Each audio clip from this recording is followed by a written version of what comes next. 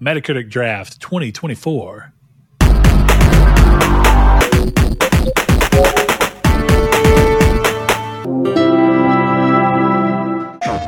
Hello and welcome to Triangle Squared, a PlayStation podcast. I'm your host, Brett Beck, and alongside me, as always, is one Senior Chris Figs. Chris, how you doing today, bud?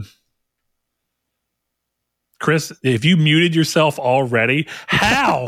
How on this green earth, this blue marble, I'm contradicting myself, TT Dog is just over there like, this mother... I had to give him an Easter egg at the beginning of the show, but it was actually because my furnace was going off, so I just muted while you were doing the intro. It is cold season, you know? It is, kind of. Yeah, both the sickness and the temperature, you know?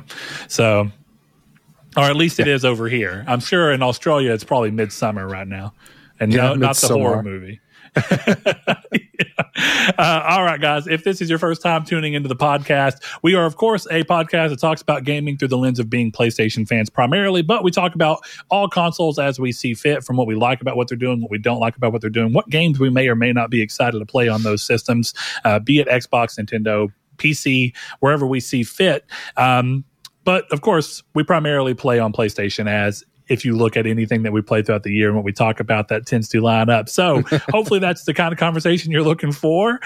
We are going to talk a little bit about today with the PlayStation Plus games for January. We're going to talk about some weird rumors that were going on revolving God of War and kind of giving a public service announcement there, as well as Star Wars Outlaws getting a little bit more information. But before we do all that, we're going to start this show off in a time-honored tradition of checking in on what I and Chris here have been playing, so that we can either give you something new to potentially put on your list, give you thoughts on something that you may have had on your list, but we're having your own doubts, and give you, hopefully, one way or another, get you off that fence, or just outright entertain you with dumb ramblings about what we're talking about. So, Chris, what have you been playing this week? And would you like to regale everyone about the tale of you burning your arm, and if it had any kind of impact on your gaming ability? Yeah, I mean, I spilled boiling water and chicken grease all over my arm the other day, and that was not fun. I had to go to the hospital. I've been out of work for a couple days.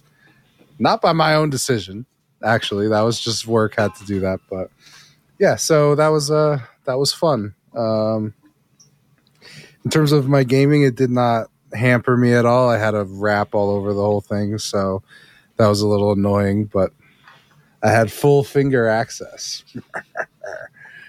so it was totally fine. But yeah, so how mangled does your arm look? I don't know if you'll be able to see it. Let's see.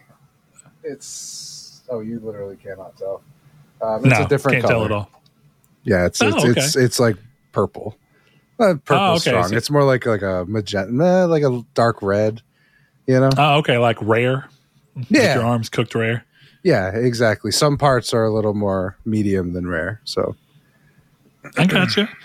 All right. So with your full finger access, what did you play? So I've still been working, investigating my way through LA Noire. That's a game I've never played. I know we didn't talk about that last week, but yeah, I've never got around to it. I'm very familiar with the game, but I never played it. You should look at it. It's fun. I don't know. I had this weird moment today where, I'm going to be honest, I'm like kind of replaying it just because I want to get the trophies. And I did a case and I got 4 stars instead of 5 stars, and I was kind of like, I don't want to play this anymore. Oh, is 5 stars everything part of the trophies? Yeah, you have to 5-star every case, and it's like I've gotten 5 stars all the way up to this point, but now it's like the cases start getting really long, and I was like, I don't want to do this, so I just took it out and I put in Tales of Xillia. So that's another game I've been playing, is I've been getting into Tales of Xillia, but I don't really have any takes on that. I just walked into the hospital at the beginning of the game, so doesn't really count. But then it's been Persona 5 Tactica is my big game of the week. I'm really enjoying that. It's a tactics game, obviously, just about the more stories of the Phantom Thieves, which I'm never going to turn away from. It's good though. That's why I told you should play it, because I started playing it and I downloaded the PS5 version of Persona 5 and I downloaded Persona 5 Strikers. So most tactics games, as with all games, right, there's always a mechanic twist on any main genre to give you this is what this game does a little different.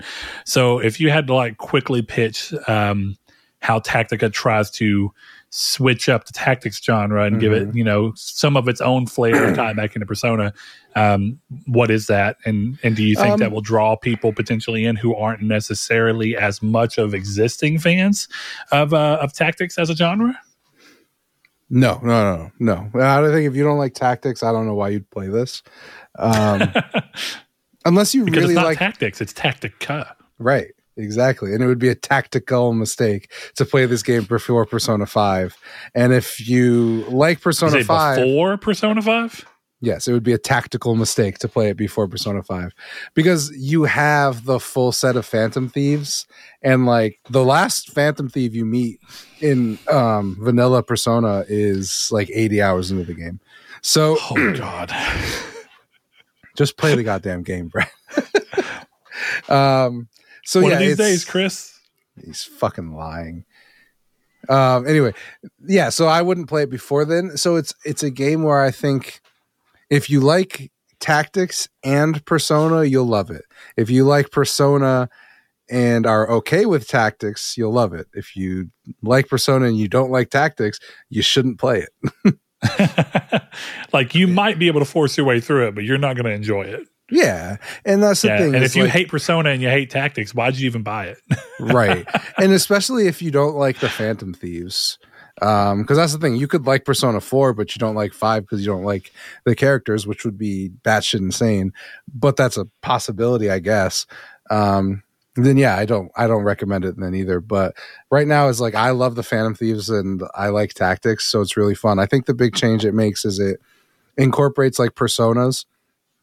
In a way, like you're still locked to Arson, but you can fuse and match the other personas to give him some different attacks, which is something from Persona 5. But the thing that I really like is that in Persona 5, they have this thing called all-out attacks, and that's normally if you knock someone down. If you knock someone, I haven't played it in a while, but I think if it's you knock someone down and they're the only ones on the battlefield, you can do an all-out attack, which all the Phantom Thieves get involved in. And in Tactica, if you position your characters in a triangle around an enemy, then you can do an all-out attack, and it's a big damage move. And I really like that because it gives you more sense of, I need to place these guys here. But I will say I'm playing it on Merciless, and it's not hard. So, like, I don't know if that's really a big thing, but it will definitely speed up battles. And then it's cool because it gives you like these awards for like you beat it in 7 turns, nobody got knocked down, and then there's one other one, I don't remember exactly what it is, but sure, it changes, it rotates around. So that's cool. I think what's neat is because there's so many personas, and there's a mechanic in Persona 5 of baton passing, which is like I think.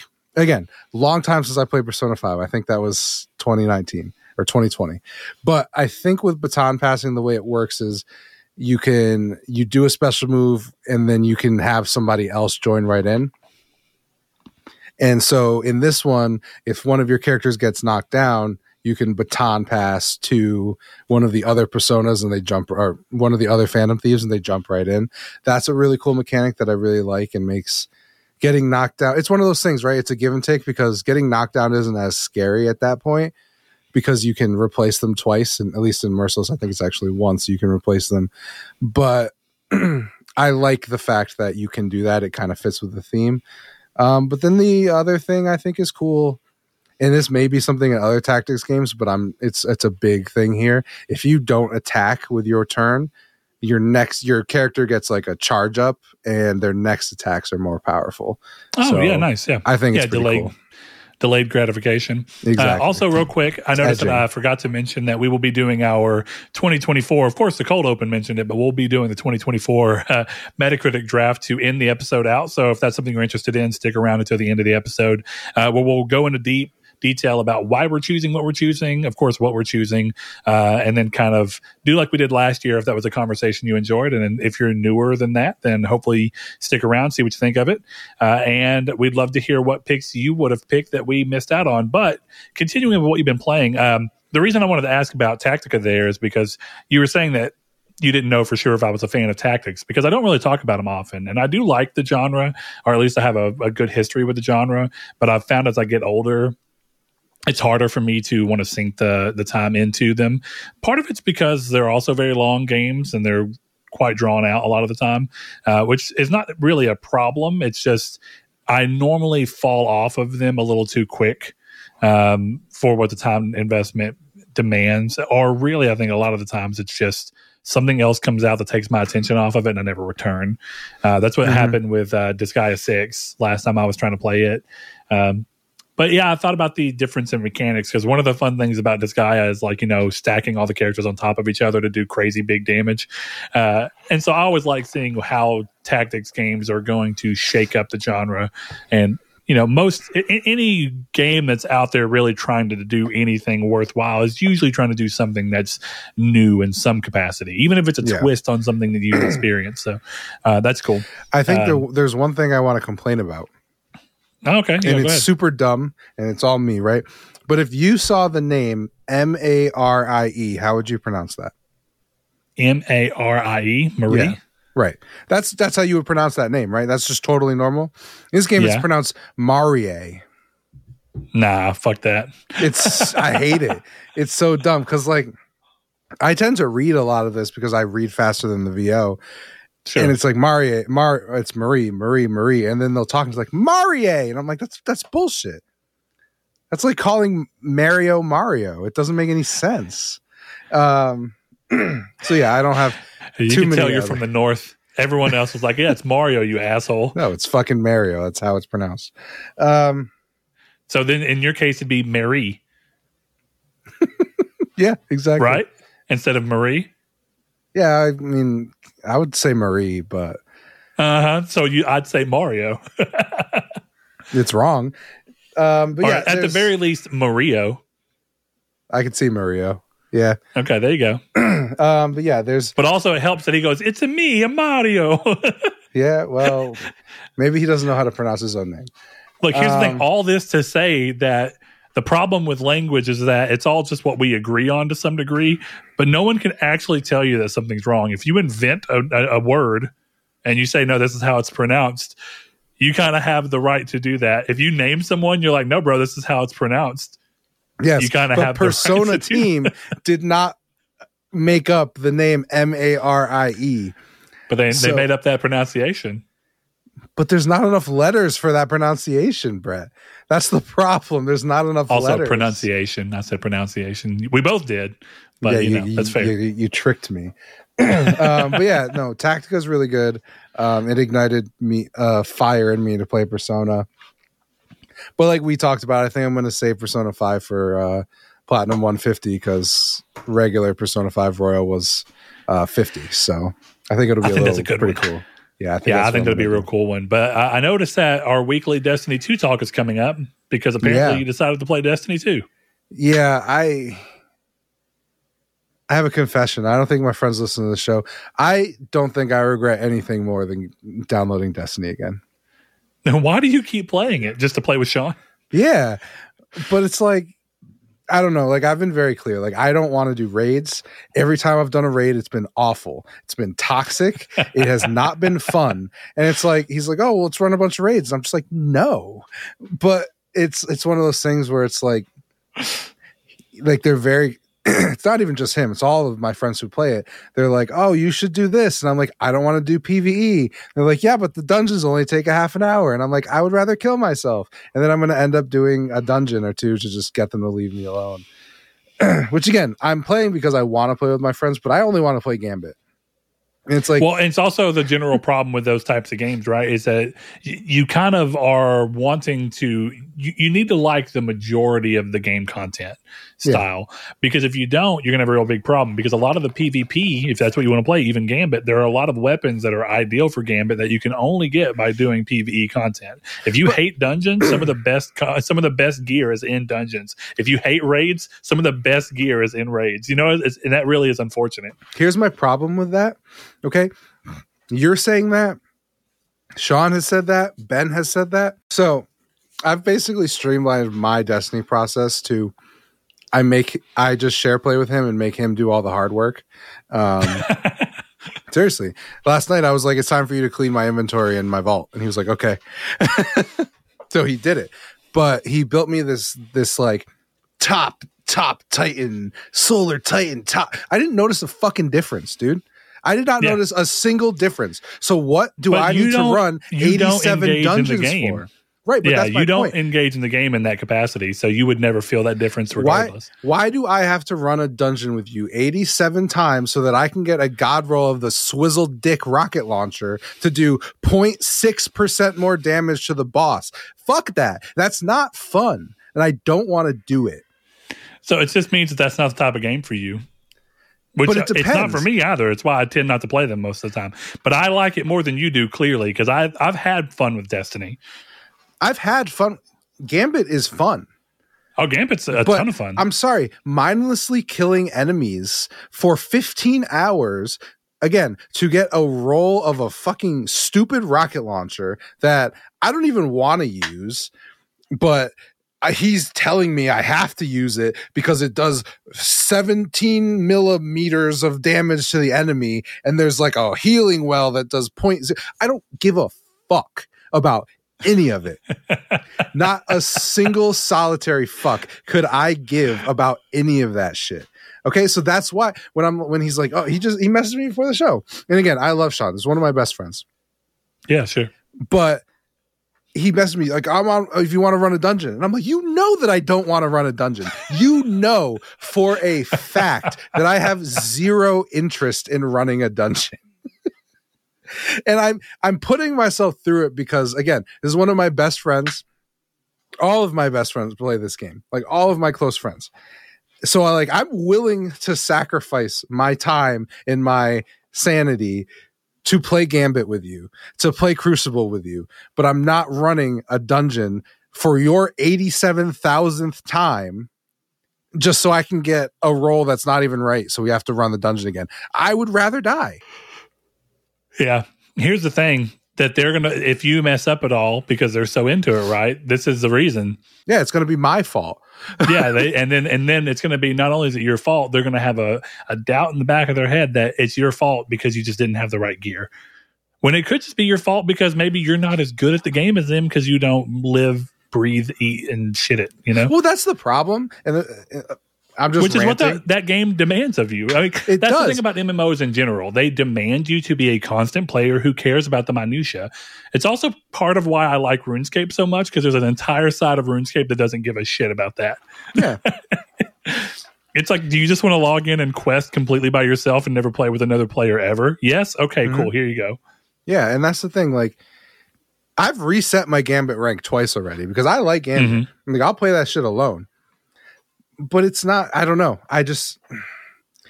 It's hard because there are times he'll message me and I'll be like, I would genuinely rather be following a walkthrough for LA Noire or playing an old PS3 game than hopping on Destiny. Like, I just would rather do any of that stuff. And they get it to a point because there was one time he invited me to play and I was like, no, I've got a boosting session for GTA 4. And he was like, that tracks with you. And I'm like, then why do you keep fucking asking me to do dungeons? I don't want to. I don't want to. Okay, I don't put pressure on anyone to get trophies. I don't do that. He's one trophy away from fucking Stranger in Paradise. He's like, I don't feel like it. I'm like, that's fucking weird. But do you? I'd get that trophy. Yeah, whatever. So there you go. Destiny 2 is really fun. Just there you We'll calm you down with some talks about the fact that you've been continuing your dive into PS3 with one of my all-time favorite RPGs, Tales of Xillia. Yeah. So what drove you into that? I don't know. Good answer. I was looking at my shelf and important distinction. It's Tales of Xillia 1, not 2, right? Yes, it's Tales of Xillia 1. I own 2. Okay. I'll play that eventually, but oh. I wanted to like it. Well, there's a really stupid mechanic where the game will completely stop you from progressing until you repay part of this loan that it demands that you get.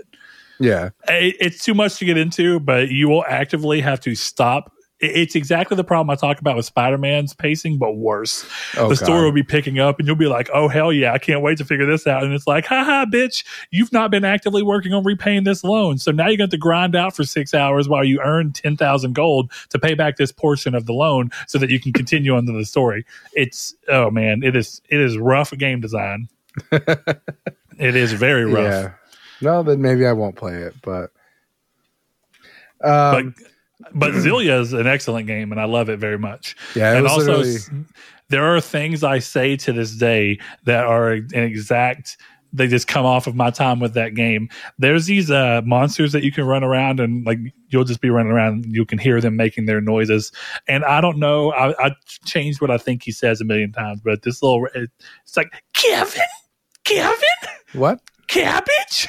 I don't know what he's saying, but me and my wife just have a running joke because she watched me play that way back in 2011 to 2013, actually, whenever it was, and I just remembered Kevin. Kevin? Is this a yellow and gold dressing all over again? Probably. I should take a recording of that monster sound and just go to people like, "What do you think he's saying?" Yeah. So. No, Xillia was just, I haven't been interested in playing much on PS5. So I've been trying to find something on PS3. And like I said earlier, when talking about LA Noire, I got 4 stars on that mission instead of 5. And I was like, I'm taking a break off this. And then I just was looking at my shelf. And I have this paralysis, right? Where I look at games and I'm like, I don't know. You know? Yeah, I've been looking. I've seen Dungeon Siege 3 on my shelf for a while, and I don't know what that game is, and I should give it a shot. But I'm like, I don't know, you know, because and that's the thing. Sometimes it works out. It's how I got the Witcher 3 Platinum. So I was like, fuck it, I'm going to play Witcher 3. And then 120 hours later, I was telling Sadie, we're going to sit here for the next 2 hours until I finish this because I need to see how it ends. Yeah. And we did. But I've had bad experiences with that too. I put in Risen 2 the other day, and I was like, this might be the worst game I've ever seen in my life. Yeah, Risen 2 is pretty rough. I've played it. That was not a good game. So, there's that give and take. But I remember you had really liked Xillia. And it's my favorite Tales of game. Yeah, and I was originally going to continue on Grace's F, but I'm like, I haven't played this in so long that I'd need to restart, and I don't want to do that. So... Grace's F is also an excellent game, but I do like Xillia more. Yeah. I'm curious to see if you stick with it. I love the game, but it's also got a general, I won't call it a problem because I was always excited in that game to see what was coming next. But it's got like 3 different moments where you're like, oh, okay, this is the end. And then it's just like, more shit. And you're like, oh, okay. Yeah, let's go. More shit. I really do I think I got to get back into Dragoon. That might be just where I go because I like Dragoon. I just never finished it. Yeah, Dragoon's an awesome game too. I still really think that game could benefit from a remake though. But that's where it's at. Well, mine's quick. I too was in the ER same day, roughly same time as Chris. Ironically, I have a kidney stone that I've still yet to pass, and I have had a surprisingly good day, but I'm distrusting of my own body right now because I've had a surprisingly good day after multiple days of just constant hours of abject pain. Having a day where it's not makes me think that it's just around the corner waiting to knock, you know? It's like I'm going to start sleeping and then that raven's going to start knocking on the door and it's going to be like, God damn it. So that's where I'm at. So I've only been playing Avatar Frontiers of Pandora. I have beaten it now and I am very close to platinum. I'm at 90% trophies. But the last one of the last 3 trophies, I'm a little worried is going to be involved.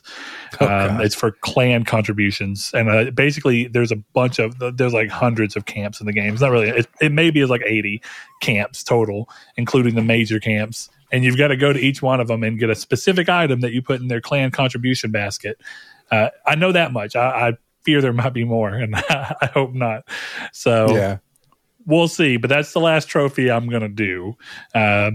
So I'm just doing the rest of it and enjoying it. It's got problems even with its trophy design, but I like the game enough to keep going with it. It's got problems in the general, way too big of an open world, way too much shit to do. And a lot of it is just, I want to rant for a second because there's this thing called memory paintings in the game. And thankfully it only makes you do one in the story. but you sit and you basically do blue people yoga, but with the analog sticks and hands. So it looks like something that was like a motion control Wii Fit like pitch that like they did and then got turned down, so they just shoved it into their avatar game. But you just sit, and then like these like blue trails come up, and you've got to, and it have like an L and R in it. You got to use the analog stick to slowly follow this trail inside of this circle that's moving. And if you get out for more than like a second and a half, it just restarts. And it is so boring and so stupid. And I get what they're going for. It's a game about nature. It's a lot like when they did the haikus that you could do in the rest spots when you were doing the Steam spots with Jin and Ghost of Tsushima. But those were more fun because they were shorter. They didn't last very long, and they did not require much from you, and they were thematically fitting. I think making your character sit and watching him do some hand movements and then having the character reflect on what he's seeing and how it goes into his new understanding of this world that should be his home, but it's new to him, it's a perfectly fine thing. But when I'm sitting there for 3 minutes doing these fucking slow war, it just feels like an eternity, and it's bad game design. And I don't understand who in a room was like, this is fun. Someone's going to enjoy doing this. This is essential to our story. Yeah, it's just a swing and a miss. I have to imagine that I can't think of a single amount of time that could justify the existence of this mechanic, so I don't know why they did it. I can only be thankful for that there is no trophy tied to this at all. Oh, really? So there's no 100%? I do not have to collect them, no. Okay. And so that's somebody actually across the board. So you only have to get like 20 of the, it's like we can't undo the work because we've already done it, but well, we can not tie it to anyone. Yeah. So that's good. I think the general problem with massive open worlds is that the first question that comes to mind is, well, if the world's this big, we've got to fill it more than just with what did you say, Godfather 2's porno mags? Mafia 2's porno mags. Yeah, Mafia 2, sorry. So you go there and so you go, well, what else can we do? We got to make this open world have a bunch of shit to do in it. Well, sometimes the reality is that the only thing that you can continue to do is just add menial shit that you can do, that you already do a weird form of in your day-to-day life, and go, why would I want to do this in a game? And so you have to balance wanting to add things for players to do with the fact that some things are just inherently not fun. And I'll play a game to have fun. Just because you gave me one more task to do does not mean I'm going to enjoy that. The fun, if you're one of those weird people that thinks just completing a task is fun, fine. But the act of completing the task should be fun too, and then you get double the fun out of it. Yeah. You know what I mean? It's like, I don't know anyone who'd like, I hated doing that, but I got something done, so I had a great time. Arguably, that person exists. Yeah, I mean, I think it goes back to what I was saying last week, where they're just, games are so refined that they're just adding shit to extend the time, and the shit they're adding is not fun. You could easily... And I'm so glad most of it's not in the trophy list. There's still questionable things in the trophy list. I'm just going to throw it out there. This clan contributions one, definitely. If it's as bad as I think it is, I'll report more, hopefully when I have the platinum next week. But I think that this could have easily been considerably cut down and just tried. Because I get it. The idea is to like get you to interact with certain aspects of the game, so that what they're designing has a chance to be played. But I don't think that your game should actively force someone to interact with something they just may not like. It's okay if it's there as an option, but you should try and be balanced on, okay, what is the most broad appeal? And let's draw most of the people to those. But then we can have some small, odd things that are for small appeal that some people will really like, but most people won't. And they'll be there, but we won't force the player to have to interact with them. Like, I thought it was really smart that memory painting thing, they only made you do once in story. So to progress, you only have to do it once. It raises some questions of how do you interact with it. If you have problems moving analog sticks slowly, it really could become a filter. I don't know if there's a difficulty setting that allows you to automatically skip them, but yeah, it's an interesting design choice. That's all I'll say. Yeah, when it could have just been a cutscene. That doesn't even because it had story significance when you do it in story. But there's no reason for it outside of the story, unless you just are really digging the world. But I won't harp on too long. I'm still really enjoyed the game. I hope that it has some kind of weird resurgence and they get a lot out of this, because if I'm not mistaken, I think this is the same developer, not the same team necessarily, that's working on the new Star Wars Outlaws. Yeah. So, and I like the team. I do too. And I think it sucks to see them kind of take a swing in a completely different direction than what they were known for. Moving to a first-person open world game when you had a third-person MMO, basically, shooter, is an interesting change. And I think that they've mostly pulled it off better than a lot of places. A lot of people did. So we'll see. Maybe they'll strike some kind of gold with Outlaws and do well all over again. But it's unfortunate. But we're going to quickly move into the news before we get into everything else. First piece of news is quick and simple. But before we actually talk about it, I will remind you that if you're listening on podcast services that allow you to review the show, please consider doing so. It lets people know whether or not you think the show is worth your time. And we would love it if you would share your thoughts on that. But the first piece of news here is PS Plus games for January. This is for all three tiers, is Plague Tale Requiem, Evil West, and Nobody Saves the World. And even though I have two of these three games already accessible, I think this is a super solid month. Evil West looks like a great time. I haven't actually played it yet, but I really want to. Nobody Saves the World is an incredibly fun game.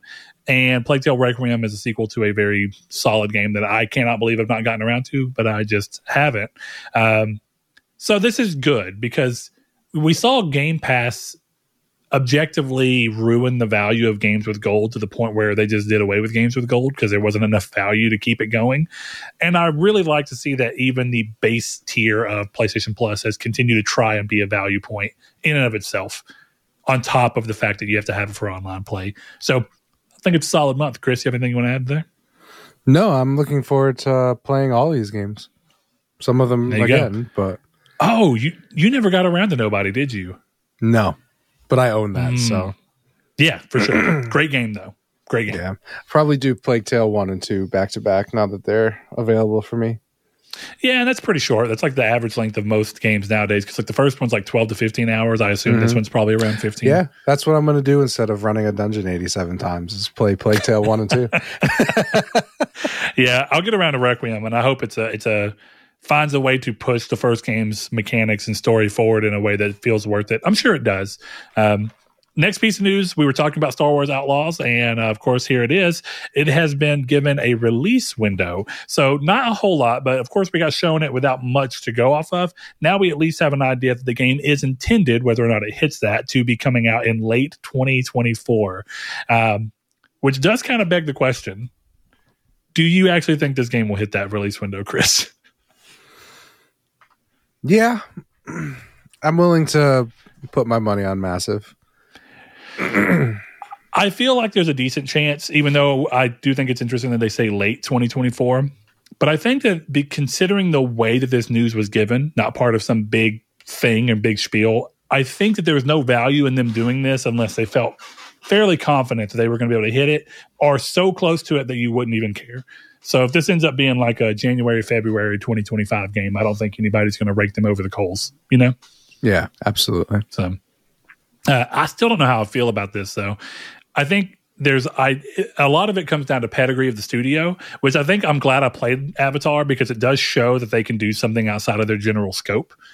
So I actually think playing Avatar gives me more hope for Star Wars Outlaws than I would have had if I just would have been like, I've played The Division. How the hell does that square up to a Star Wars game?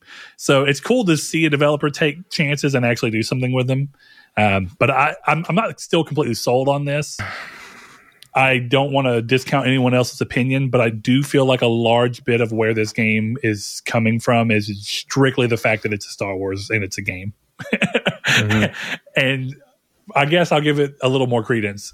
You seemingly can get in your ship and fly around to some degree. I want to go ahead and temper everyone's expectations, considering that we thought Starfield was going to be a game where you could get in a ship and fly around. To let people know that I have a feeling that this game is going to be much more, maybe not Starfield, but maybe much more Outer Worlds than No Man's Sky. And I think as long as you set your expectations right, that's fine. Like that's a reasonable position to be in for a Star Wars game. I agree with you. I'm excited to play it. It looks fun. I literally struggle to say that because unless I'm forgetting, and maybe I am, I remember there being a trailer, but did they actually show gameplay from this?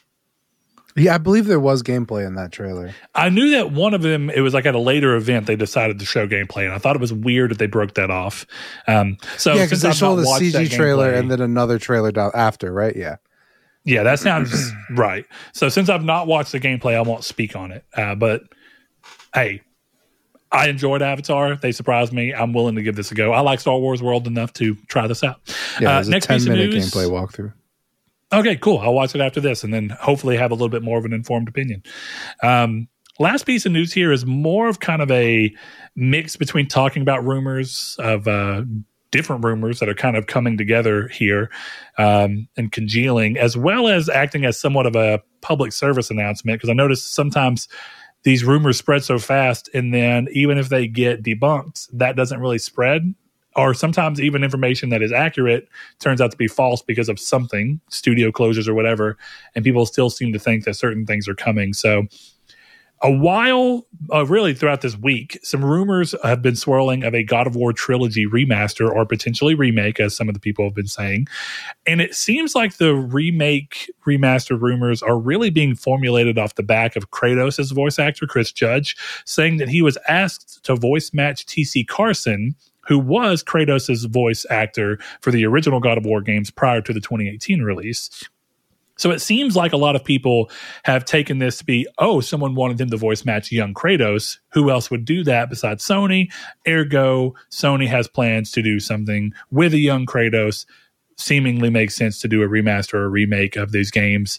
But Chris Judge has come to Twitter to say that the voice match for TC Carson was not from Sony San Diego or Sony Santa Monica or Sony at all, and seemingly somebody else who wanted a TC Carson voice match. Now, where I will add in an interesting wrinkle here,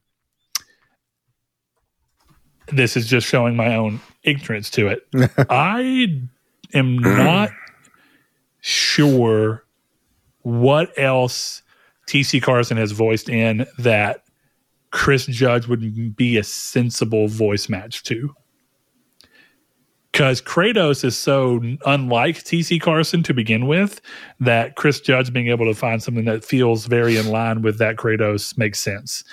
But if you look at some of the stuff that's happened, I think the only thing that really comes to mind would be some of the Justice League stuff he's done, because he has done Ra's al Ghul and a couple of things.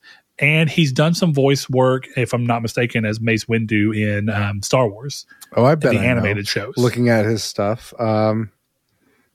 Tron. There's a new Tron game coming out, right? Maybe. That could be it. Yeah, there is. As far as I know, there's a new Tron game. Okay. Maybe he's uncredited, so I don't know. Seems unlikely then, you know? Yeah. Something Star Wars related seems possible. Instead of getting Samuel L. Jackson, get somebody who people are already familiar of for Mace Windu. But who knows? Because here's the weird thing. TC Carson still exists. There's no need to have someone voice match him. So I get the want to say, well, you've moved forward to Kratos being Chris Judge, and gamers are more informed now than they used to be. So more gamers are aware because of the Game Awards and its ilk that Chris Judge is Kratos. So you may have a draw as Sony to go back and be like, let's remake these games or remaster them and do like Square did and completely revoice a game for no fucking reason.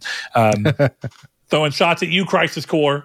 Why do you not have the option to play with the original voice cast? If just because? Why? It's there. The whole game. Look, that's tangent. But point being, I think this is an interesting thing. The fact that him even voice matching turned into this big news thing just is a credit to show how news works in the gaming sphere and how quickly people want to pick something up and make something out of something. But an interesting thing is that there was a while back some rumors swirling about PlayStation, about Sony working on getting PS2 games to run natively on PS5, and then dumping a bunch of PS2 games onto PS5 and having them be, of course, accessible to modern audiences through that. And if that is the case, then I think it could be, I think no matter what, clearly these rumors are starting off of unfound no real reason. There's no real good foundation. I think it's a bunch of rumors getting kind of lumped together, and then Chris Judge says something and they take it and run with it, even though he later clarified that it wasn't for Kratos. And bam, now you have a fresh new rumor that people are going to carry with them and be like, oh yeah, there's a God of War remake coming at some point, or a remaster coming. And there may not be. There may be. I actually think it makes a lot of sense to do. But that remains to be seen as if it will. Yeah, we'll see. I would like to play those remakes if they do ever come. Do you really think they'd be full-on remakes? Or do you think it'd just be a remaster? I don't know.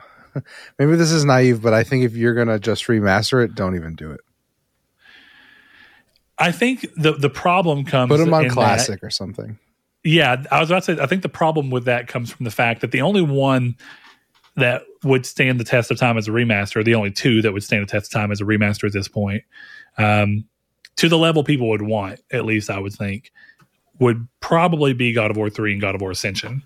God of War 2 is a great looking game, and actually I think but God of War 1 needs a remake more than anything at this particular point. I still love the game. I don't have any problems with it, but it's like, why not just benefit from your classic catalog and just dump it there instead of putting a lot of work into that? And then you just get a value add to PS Plus, right? I mean, that makes sense to me. So we'll see. But then again, God of War, as far as we can tell, doesn't have an obvious next place to go. And if there's money to be made by remaking the first game, I would be down to play it. But there's a lot of what ifs about it. Does it completely drop its action slasher, hack and slash style game play? What does it do? Does it become a God of War 2018 alike? And does that game really need that? And then how do you expand that game to include that? And if you don't do that and you just make a remake of that, God of War 3 style combat and gameplay, do people want that enough to warrant a remake of that in this particular market? Well, I think the more apt question is, would people pay $70 for that in this market? And the answer is definitely no. I don't want to say definitely no, because I think Devil May Cry 5 proved that there is completely room for that type of game. But I think you have to understand your niche and develop accordingly. And I wouldn't be surprised if Devil May Cry 5 was also partially successful because it was budgeted in correspondence to the size of what they thought the market for that game would be. And then I think that got more people to buy into it, and then it got good word of mouth, and it kind of was able to fall upward. Sounds bad, but my point being is that by being smart at the initial, you can actually over-exceed what you wanted to do because of good word of mouth. But if you start at a bad spot by going, hey, $70 for a very expensive remake of God of War doesn't really work. But if you're keeping it, structured in a similar way and just updating some of the mechanics a bit and still keeping it a type of game, maybe there's a way to pull that off. So either way, it'd be interesting to see if we ever end up getting an actual remake of God of War 1. I've wondered that before after they did the Ratchet remake. I thought, interesting, a remake of a PS2 game. Then they did the Shadow remake, and I thought, okay, another PS2 game. Maybe a God of War remake isn't so off the table, but remaster it feels a little bit like if we were going to get it, we would have gotten it by now. But I'm immediately conflicted by the thought that the Resident Evil remakes have been so successful, and those games are even older, that I could see Sony being like, bro, there's a complete value in just being able to go back and be like, yeah, we're remaking God of War 1, in a few years we'll remake God of War 2, and then a few years we'll make 3, and eventually we'll remake 2018. Even though I think you'd be dumb to do that, to be honest. In 2023, right? This year, last year. Yeah, that'd be what was it, the Horizon remake that was rumored? Yeah, exactly. Yeah. I mean, hell, we got a Last of Us remake less than 10 years after its original release. So all things are possible through Jesus Cristo. Precedent has been set. Yeah, precedent has been set. So all you have to be is at least 9 years old right now, and you're good. Right. Yeah, exactly. There's a whole world of things that you've never seen. Yeah, so that is really the last piece of news. Of course, we're new year. That's just kind of how it goes. There's not a lot of talk. I'm surprised we even got the Star Wars Outlaws news.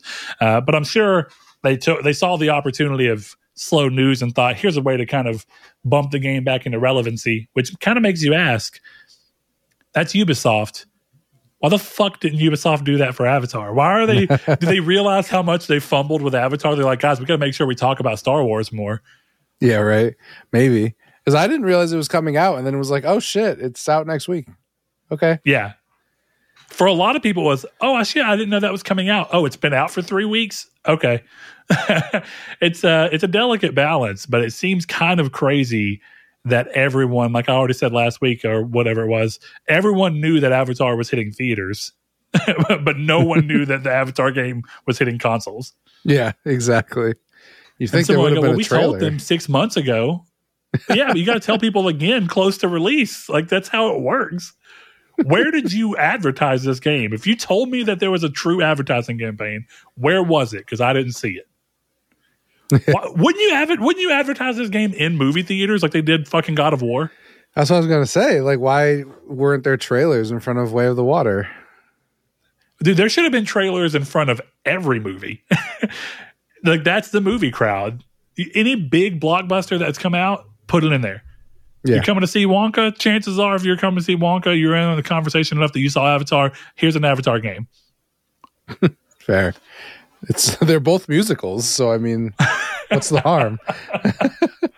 Dude, that movie, I know it's a little bit of a tangent, but we're done with the news. That movie looks like a fucking fever dream. I don't understand what that movie is, and I only see like 5-minute snippets, but every time there's something weird going on. I don't know what Wonka? Wonka, yeah.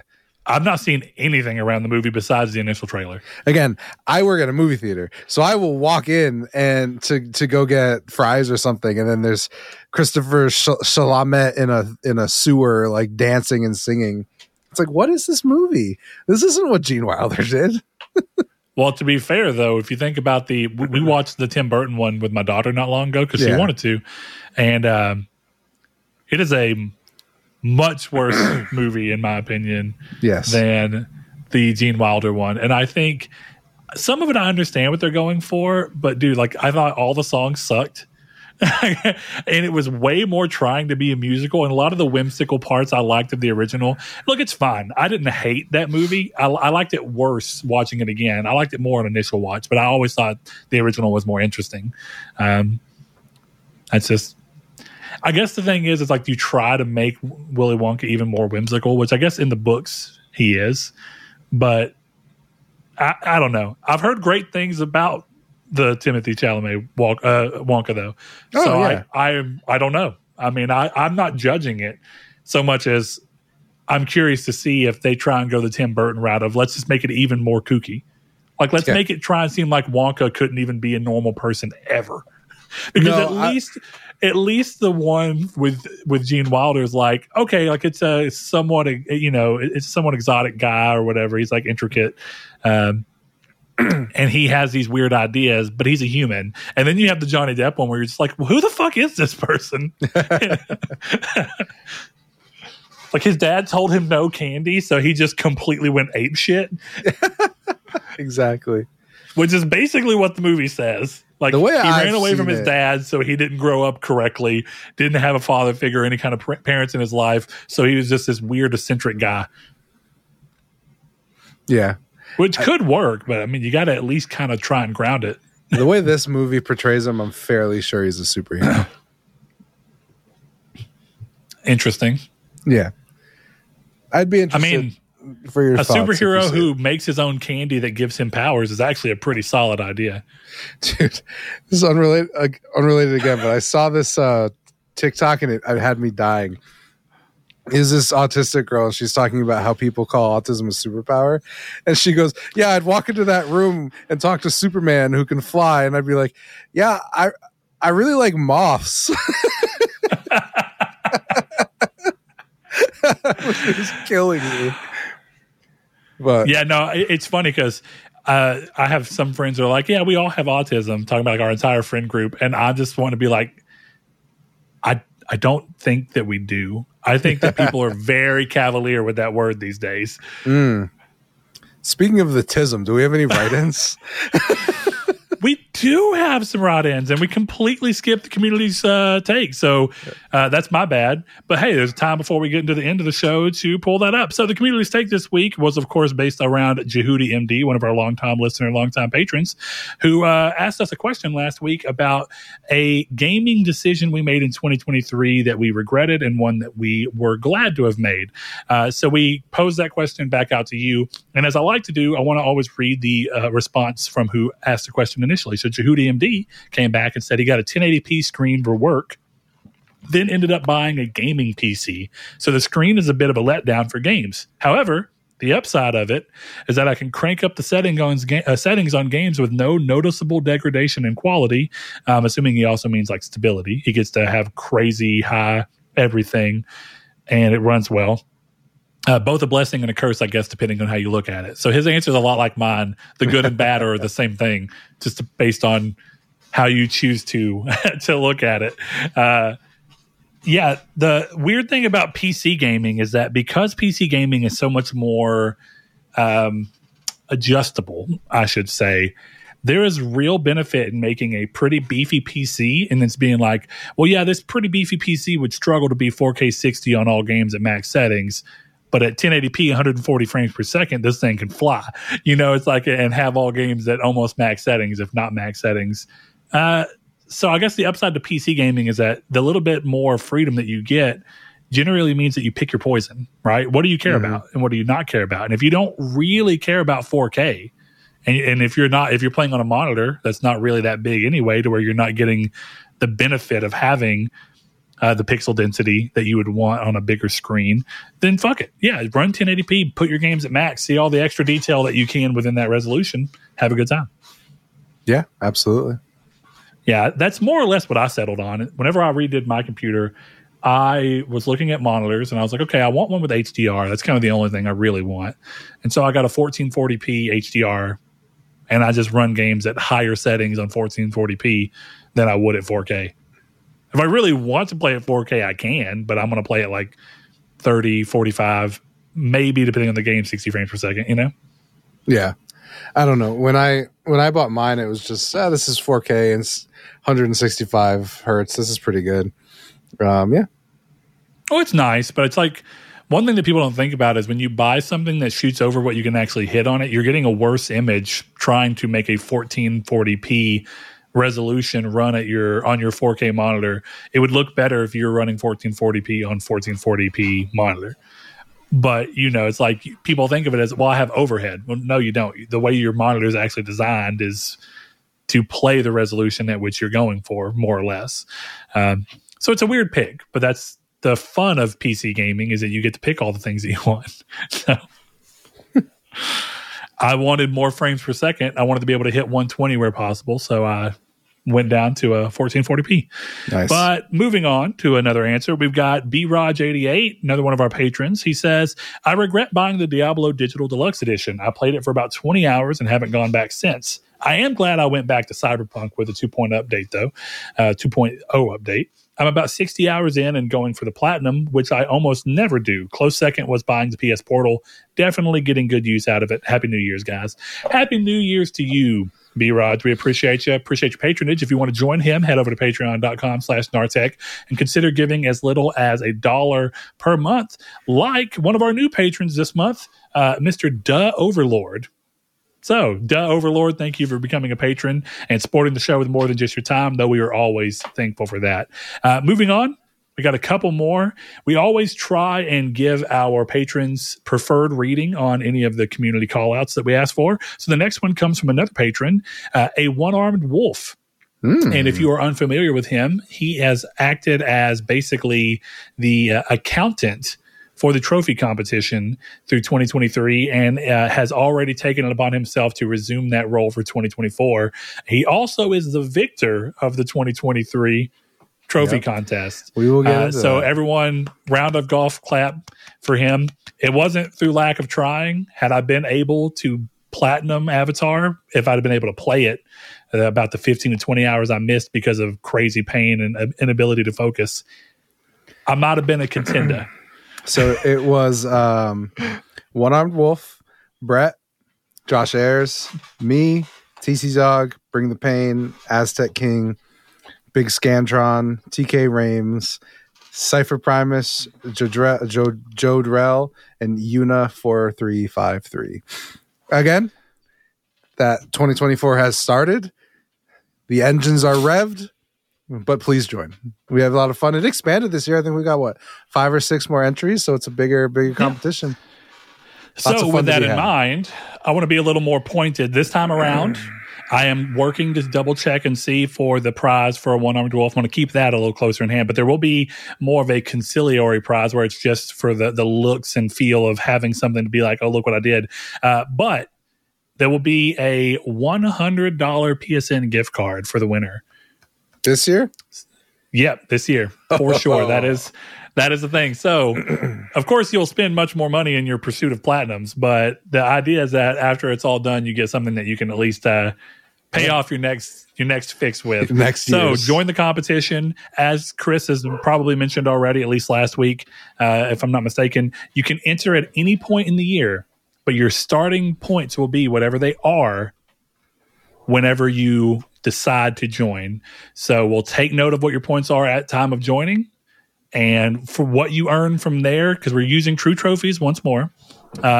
So basically the idea is to earn more points, which of course, generally speaking, the more trophies you earn, the more points you earn. If you earn more points than anyone else, you do better. So go to True Trophies, log in there, get signed into the leaderboard, add into the leaderboard, and then you can start looking at games, figure out how many points they are, and kind of chart your plan to victory.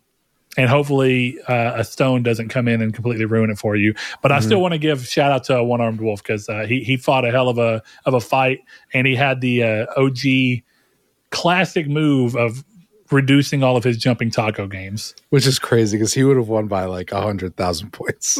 But so many points, yes. Yeah, probably more like 150,000 points. It was so many.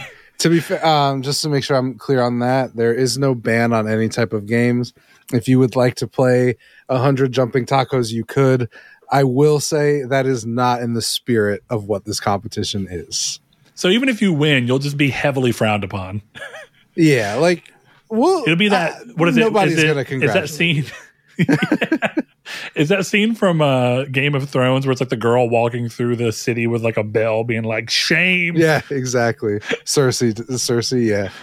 So yeah, I mean, you feel free to do that. But the only other thing I will say, I wanted to do this for this year's competition, but I didn't feel great about introducing the concept afterwards, so I'm introducing it now. I am planning on doing a full list of superlatives that will be voted on by the community probably in December.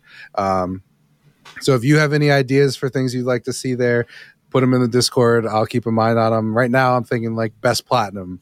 So like I think maybe you nominate one. So I was thinking for me, I'd nominate my Witcher 3 platinum, that kind of stuff. Yeah, sure. You know, best list of platinums, that kind of stuff. Like I was saying and making the joke, I want to have my Dumbledore moment where I can go, oh, Slytherin won, but Harry Potter got an A on his exam, and now Gryffindor wins. So I think that kind of stuff will be fun, kind of raise the community engagement. So any ideas for those, you let me know, but those will be happening. So just to be clear, there will be bonus points at the end. They are not decided by me. They're decided by all of us. Yeah, there we go. And of course, the monthly games that we all vote on, and you get bonus points for being the first to platinum. So with that in mind, I want to go ahead and give a One-Armed Dwarf's answer to the community's take prompt. He says, I feel like mine would be obvious for anyone in the trophy competition. See, there was a reason we talked about it. All the trash games for points. So that was his regret. On the other hand, I'm glad I knocked out a lot of real games from my backlog, also as part of the competition. So there you have it. The competition was a net positive overall for my guy, a One-Armed Wolf, even though he sunk. There's a whole story as to why he did so many bad games and why he eventually cut them. It's not worth getting into. But it was a real class move. So I'm going to do one more, and then we're going to go ahead and get moving. We got one more from Rude Cold here. Actually, I'm going to do two more. I'm going to do one from non-patron. Rude Cold is another patron. He says, I regret playing Metroid Prime Remastered. I have no idea why it is so beloved. Maybe if I had played it on initial release, I might have had a different view, but I found it profoundly dull and the amount of backtracking was ridiculous. Close second was Assassin's Creed Mirage. Old style Assassin's Creed is great, but it's not aged well. Mirage did nothing new at all, and the story was boring too. He was glad, on the other hand, so I'm glad I played Gran Turismo 7. Got it on sale as I hadn't played a sim racer since maybe Gran Turismo 4. Absolutely loved GT7, and the cafe menu system got me hooked in. Easily my most played game of the last year at 125 hours. My man, look at you. Yeah, I haven't played Forza Motorsport yet, but one of the big complaints I saw from people who are enjoying it is that they wish that the campaign had been more structured and been something that drove to push you to play it. Instead, it's just kind of a race with an award, and there's not really a pull. I think one of the cool things about the cafe system was it acted as a way to get you deeper into cars, even if you came into the game not as into car lore and car history and what the car scene's like, and it would group car races together so that you're doing similar type of races and you're doing them with that type of car, and you're learning about where those cars came from and how they change, and how something like maybe, hey, it's front wheel drive, or hey, the engine sits in the mid in comparison to this placement, and how that affects the racing. And I think it gets you into the zone of the idea of sim racing in a way that Forza Motorsport, seemingly, from what I've heard, did not try to replicate at all. And that's unfortunate, because I do think the menu system is a little stroke of genius, because they're small, they're compact, and what is a campaign in a car game anyway? This is a good way to kind of offer a campaign-like thing while getting people generally better at the game, slowly but surely. So that's cool to see. Got one more over here that comes down to Twitter, and it comes from one of our it comes from one of our longtime friends of the show, and it is Sweet Gran Turismo Jones. He says, having been playing Gran Turismo 7 on a rig in PSVR 2, I regret not setting it up sooner. Those who know me know I bought a bunch of equipment and never set it up until recently. I could vouch for that. He was like, cool, I'm buying this. And then we played a while back, and he was just kind of like, oh, I just got it set up, which blew my mind because he had his GT Sport setup kind of dialed in. As for the thing he's happy to have done, if not also his rig for PSVR 2, he says, I'm glad I went back to Mad Max. What a great game I almost missed out on. Man, sometimes people talk about Mad Max, and I wonder if I made a mistake by jumping off, 15 hours in, because I just got bored. I'm like, was there about to be a crazy part that just would have pulled me right back in, and I would have seen the rest of the game through and been like, wow. But unfortunately, that just was not meant to be for me. Not in the cards, as they say. Not in the cars, as they say. Yeah. So that's a good one. Thank you, guys. If you want to be part of the community's take, always check out our social media. So if you're on the social media platform formerly known as Twitter, now known as X, you can find us at Triangle SQRD. You can find us in Facebook in a group, Triangle Square to PlayStation Podcast. Or our favorite way to communicate, you can head over into the description, whether you're watching on YouTube or listening on podcast services, and you can click the link to our Discord where you can join us for day-to-day topics such as just what we're playing, what music we're listening to, what movies we're watching, or if you want to push back or add on to anything that we talked about throughout the podcast, there's a section for you to do that, as well as a nice community's take section for you to give your answers to in return to the call to action. So yes. We are going to move on from there and go real quick into some of the questions that we got for this week.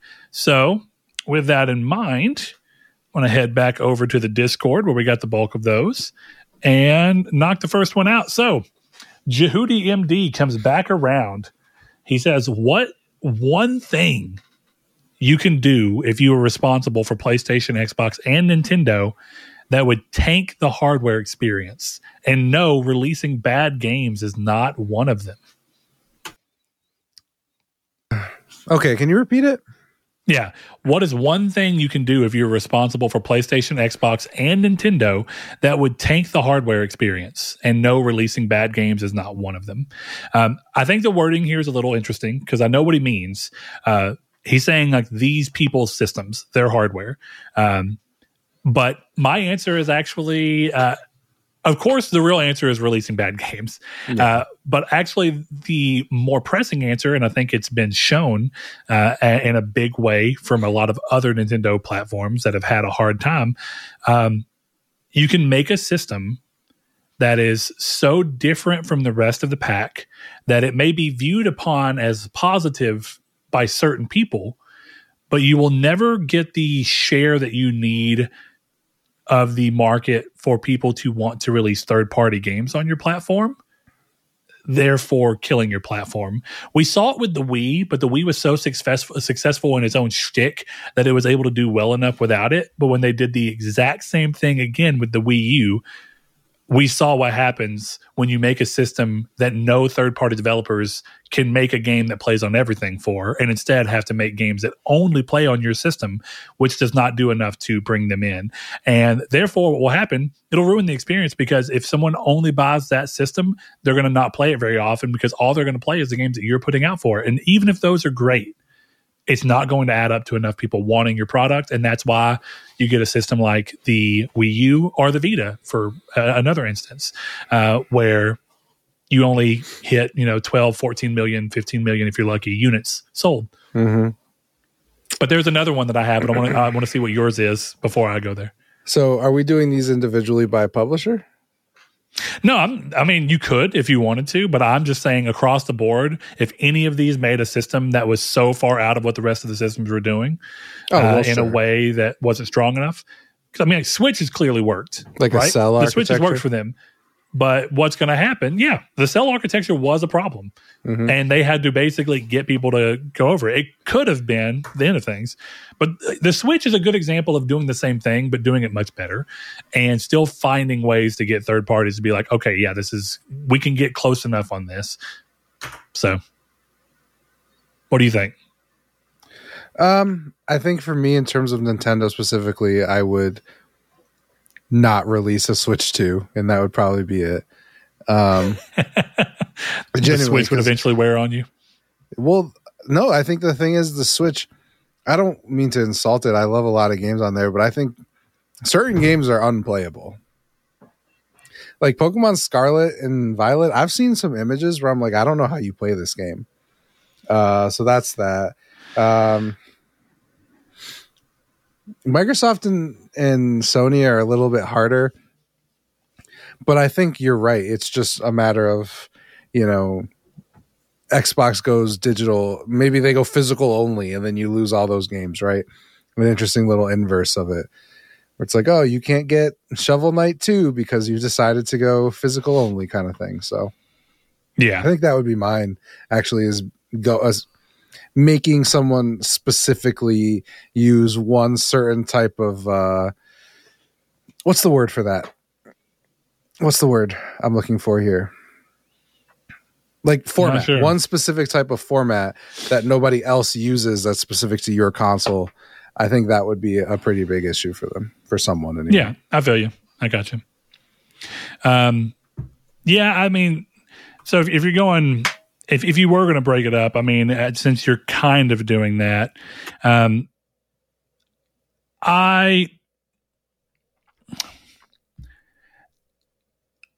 I think PlayStation is kind of toyed around with this, but really, I'm going to, instead of breaking it up, I'm just going to give my other one, because I think that really the thing that can drive most things down is going to be the same mostly across the board. And that just goes to show you how the market works. And I think you see that because most of the time when someone tries to break off and do something different in the market, unless it's done at such pristine quality that it adds something new and unique and truly interesting, like the ability to play games at home or on the go in the same system like the Switch did, I think what you get into is just software. And I mean that more in the UI than anything, because I think as consoles have gotten more complicated, the ability to just put a game in, turn it on, and it immediately boots into the game has gone away, because consoles are being demanded to be able to do more. You need to be able to have a storefront to access, to download. You need to be able to have multiple games on the console. You need to be able to switch between those. You need to be able to stream movies and Netflix and shows and all these different things on it. Mm-hmm. You need to be able to be online. You need to be able to do all these things. And so I think what really happens is that if you fail in the UI department, you lose people. And while I don't think there's a good example of that hard and fast, I think there are examples that have gotten close. I think that for a while on the 360, Xbox couldn't figure out what the hell they wanted to do with the UI, so they just kept changing it. And I think the problem with that is if you feel like you're having to relearn this console constantly that you already knew how to use, it kind of pushes. You're probably going to do it if it's your main console, but if it's not your main console, you're just going to be like, eh. And you're just going to be like, I don't fucking care anymore. And you're going to go on and do your own business. So, yeah, UI is very important. It's a thing that happens to me in games. Games that have bad UI, I often end up finding my way out of. Because if your game is not intuitive to even navigate, I don't really want to engage further. And pull that back a level and go to your system. If your system is too complicated to even navigate in a way that feels intuitive or useful, I'm likely not going to spend much time on it. Mm-hmm. Absolutely true. And dude, looking at this, and Switch 2 needs to get rid of the fucking friend codes. It is the worst form. I think the Switch's UI is actually fine, but I think the way in which their UI interacts with multiplayer and the idea of a ecosystem with friends and the ability to play with people is god awful. It's so bad. It's so hard to add a friend. I feel like there's so many issues with it. And there's a million things, but like if someone asks what my PSN name is, I can tell them. It's not a problem. If someone asks me what my friend code is, the only solution would be for me to take a picture of it and put it somewhere where I can always access it, because I'm not going to remember QR-3277. You know, it's like, what the fuck is this? Yeah, and I just don't worry about it. I thought it was weird on the 3DS, and then they just kept doing it. It's got to do with what protecting the kids kind of thing, right?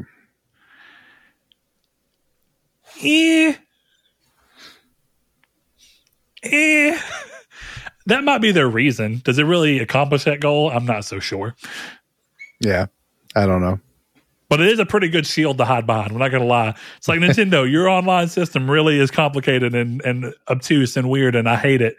Oh, guys, it doesn't matter, though. Any amount of suffering is fine as long as it's for the benefit of children. Oh, yeah. Yep. Okay, cool. Choosing not to make a church joke. Anything else? Yeah, we got one more question. Or really, we got two more questions. I'll go ahead and do both of them. Yeah. Rude Days 93, another patron, says, for 2023, which company do you think had the best 2023 and the worst 2023? Does not have to be just the big three. Could be any third-party developer or publisher as well. Boy, it's the loaded-ass question, I'm going to tell you. Can I add one? Who had the most confusing 2023? Because I think that's Xbox. Yeah. So what's the biggest losers and winners from the year? Yeah, basically, what company, regardless of whether it's a console manufacturer or not, in gaming had the best 2023? Larian.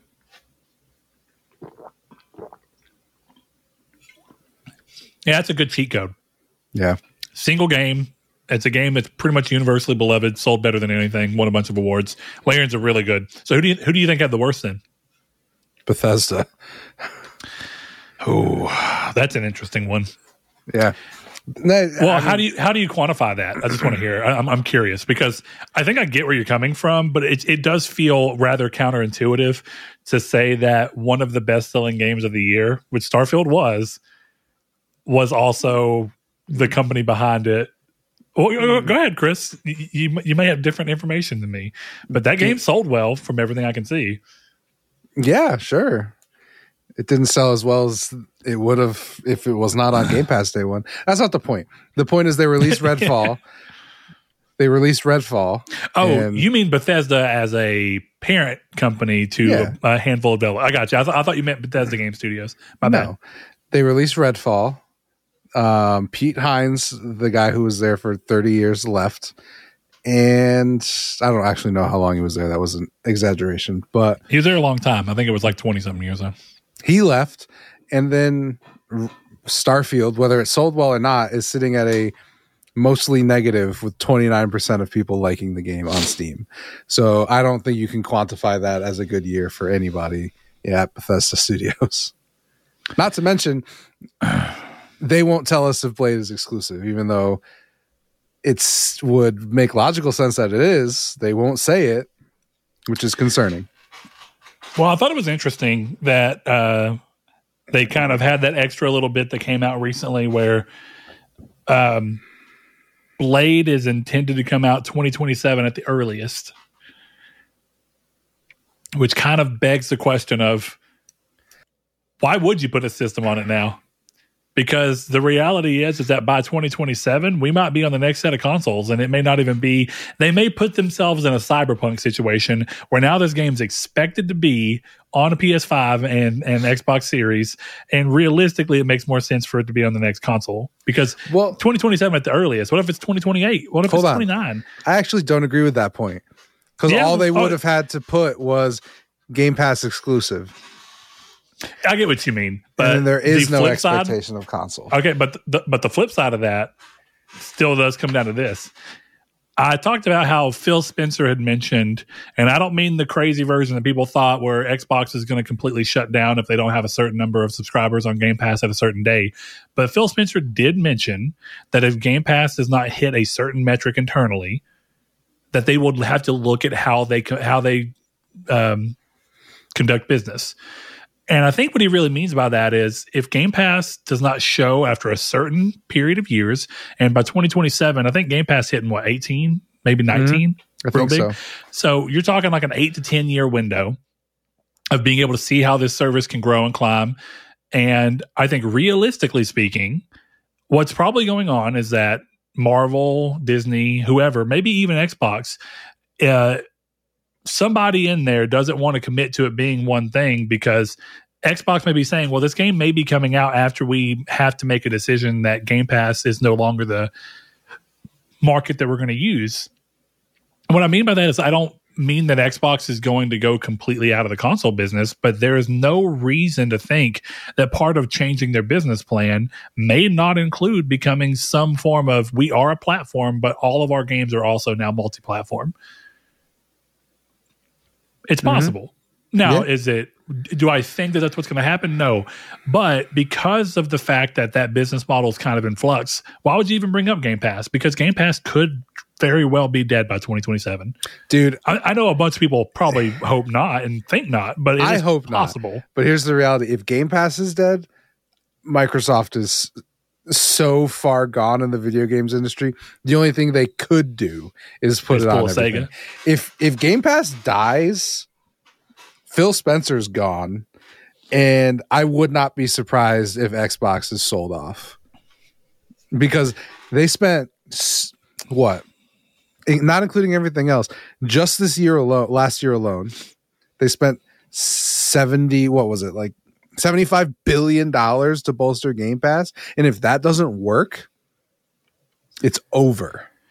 See, now that's where I look at this argument differently. I get your point, but I think you're going a bit to the sky is falling with it all. And what I mean by that is that what they've realistically done is that they've spent a ton of money to make sure that they own the IP and publishing rights to a ton of games that are very valuable. So if Game Pass does fail, and the market does not really have a way to be workable at scale in that type of industry or in that type of market for this industry, then I think Microsoft goes, okay, Xbox in this capacity, I don't think they'd sell Xbox is really what I mean. I think I don't either. Maybe severely restructure and say Xbox is a gaming platform. You can play it on your phone. You can play it everywhere. But as part of it being a gaming platform who has access to all these games that we own, now we're also, look, Activision was successful before Microsoft owned it. Mm-hmm. This sounds like a crazy thing to say. I don't even know if most people know this, but Pepsi owns Frito-Lay. And that sounds stupid, right? You'd be like, why the fuck did Pepsi, a soda company, buy Frito-Lay? Well, guess what? Frito-Lay makes up 48% of their yearly income. And because the profit margins are even better, they make so much money off of just having the foresight in like the 70s or whenever the hell it was. Maybe it's the 80s. I can't remember. But to be like, yeah, we're going to buy a snack company. So my point being is that company was already successful before they merged with Pepsi. Activision was successful before they merged with Microsoft. All Microsoft did was take something successful and bring it into their own plate. If they can keep it at that same level of success at the bare minimum or grow it, it doesn't matter if games are only coming to Game Pass with it. So what I would argue is that they've spent that money to gain access to a bunch of IP and publishing rights. Yeah, I agree. Those IP and publishing rights can currently be used to bolster Game Pass, but it's not the exclusive benefit of owning them. And so to that extent, I don't think that it would be that pissed. I think it would be, okay, Game Pass didn't work. We spent all this money, but we still own some of the most iconic gaming franchises of all time and most successful ones of all time. Right. Let's keep doing it, and let's put everything on everything. Hold on. We're in 100% agreement, though. Like, yeah. I'm just being more aggressive about it. I know you're being more aggressive, and you're really being you're playing it up to prove a point. And I understand that, but there are definitely people who will either take what you said or already think that what really happened is that they spent this money to bolster Game Pass. And I think that's just a very narrow-minded view of what Microsoft really did. They did spend the money to bolster Game Pass. That is undeniable. Again, I'm not saying you're wrong, but that is just a really great benefit of the aspect of buying a already successful company to bolster your gaming. Because they also talked about, and this is clearly the case, and a lot of people tried downplaying this, but they also played it because mobile gaming brings in almost more money than anything, and they didn't really have a powerful player in that. So buying Activision, even if the rest of everything went south, they own King, and King brings in some of the most money. So my point being is there was a lot of moves, but Phil Spencer himself said, yes, of course, part of this is to bolster Game Pass and to bolster Microsoft's IP in general. The other part of this is to really make big moves in the gaming space on mobile where we don't really have any kind of foot in comparison to anyone else in the market. Sony has one of the highest, now not PlayStation, but Sony have one of the highest, has one of the highest grossing mobile games year to year to year for a while now. Microsoft does not have that at all. So buying King was a way to ensure that. And so all I'm saying is it was a multifaceted purchase with multiple purposes, and one of them was clearly to bolster Game Pass. But if Game Pass does fail, I don't think it means that the entire acquisition was for naught. And I think that they knew that going into it. I'm not saying that. What I'm saying is that, not saying you are, but for anyone that takes it that way. If Game Pass fails, Microsoft has to become a publisher at that point. I actually agree with that. That's all I've been saying, because I would argue at this point that exclusives for Microsoft is kind of against company policy, right? The whole point of Windows is to be everywhere. They against parent company policy. You know what I mean? Like Bill Gates, against Microsoft's general rule. Right. I just listened to the Steve Jobs audiobook again, which by Walter Isaacson, which is a fucking incredible book. Fucking incredible. It's the only book I've ever read about a real life person where I'm like, am I sure he's going to die at the end? Spoilers, I guess. But the whole point is that, Gates in that book argues for Jobs to open Mac because that helps Microsoft. But that's also the philosophy. They make more money with Windows on everything than just only on Dells. Right? So logically, this is all Phil Spencer. They talked about that, where Microsoft was wanting to get out of games and Phil Spencer convinced them, and this was one of the things he brought up.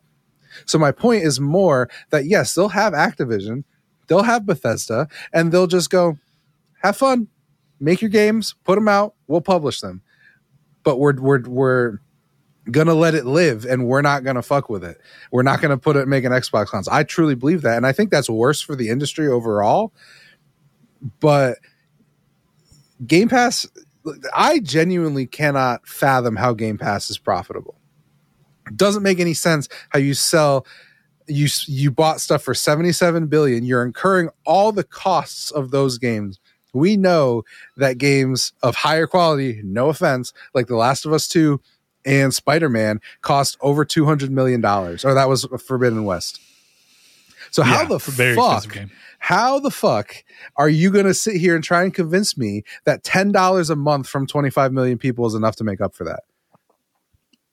That's $250 million. That doesn't even get you Spider-Man 3. So what are we talking about here? That's why they have to get it up.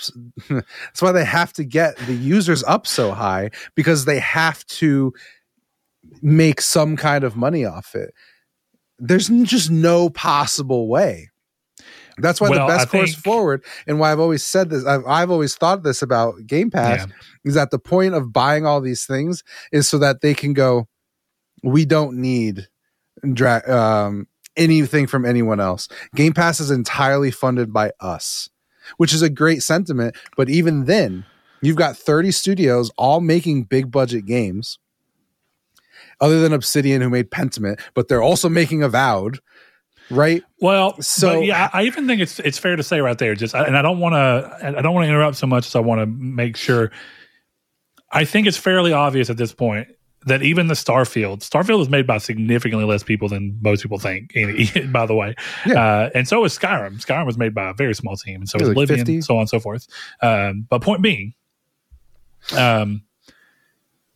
no game, at least right now, that we've seen come out through Game Pass has been of a budget of a single PlayStation game.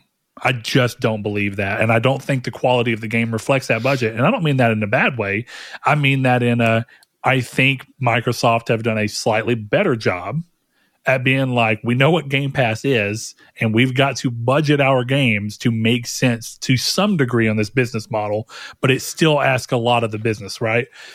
So even if you go, okay, instead of a $200 million game, we're going to make a $75 million game that has some of the value that you expect. And it almost makes me wonder, was the buy of Ninja Theory of, hey, how can we make our games feel more AAA without having to spend that money?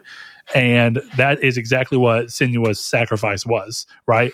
Hey, how do you make a somewhat AAA feeling and looking game that you make on an indie budget?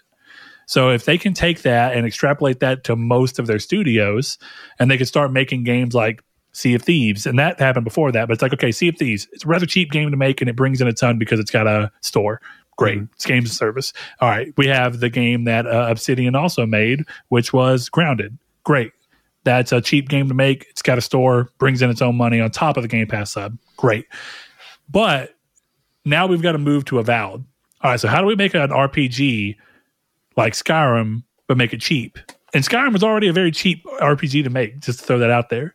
So if that's your pitch, and you can make a game that's similar in scope and scale to Skyrim with a little bit of the new advancements, and you can make similar, and you can bring in a similar amount of players, maybe that can be budgeted in a way that makes sense. Maybe it can't, but I think that that's what they're banking on. I don't think we're ever going to see, unless that Perfect Dark reboot that they kept trying to say was quadruple A, unless that turns into a $250 million game or something, I don't think you're going to see games at that budget anytime soon from Microsoft. I agree. I'm curious about something about Skyrim, but my biggest thing, the math's just not mathing. This isn't a Game Pass show, and to be clear, like, I love Xbox. This is I know there's a DualSense on top of it, but this is an Xbox, baby. Like, I fucking own a Series S. My girlfriend's got it. I have 2 Xboxes, 1 PlayStation.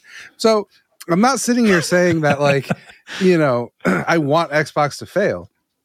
I'm saying that they've trained an audience to expect their games for free. It's at the very least first party, but nobody can deny that there was a groundswell of people who said, it's great, Baldur's Gate's coming. When's it on Game Pass? I'm not buying it. That is just accurate to what we've seen online. Anecdotally, online, of course. That's not the full story. Like we said, Twitter's not real life. But also, something to note in here, Phil Spencer has mentioned on numerous occasions that they are going to approach this the same way Netflix did. As they continue to build the service up, they will adjust the price.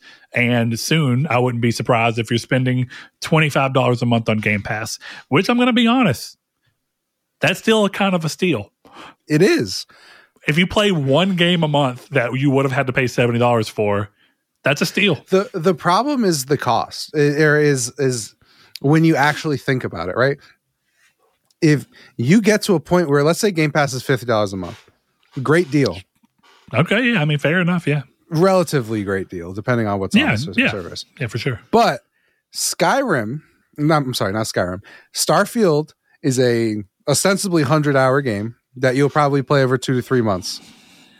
So at what point do people go, why would I pay for Game Pass when I can just buy Starfield? Yeah. I'm going to play Starfield for 3 months. That's cost me $150, or I can buy it for $70 right now.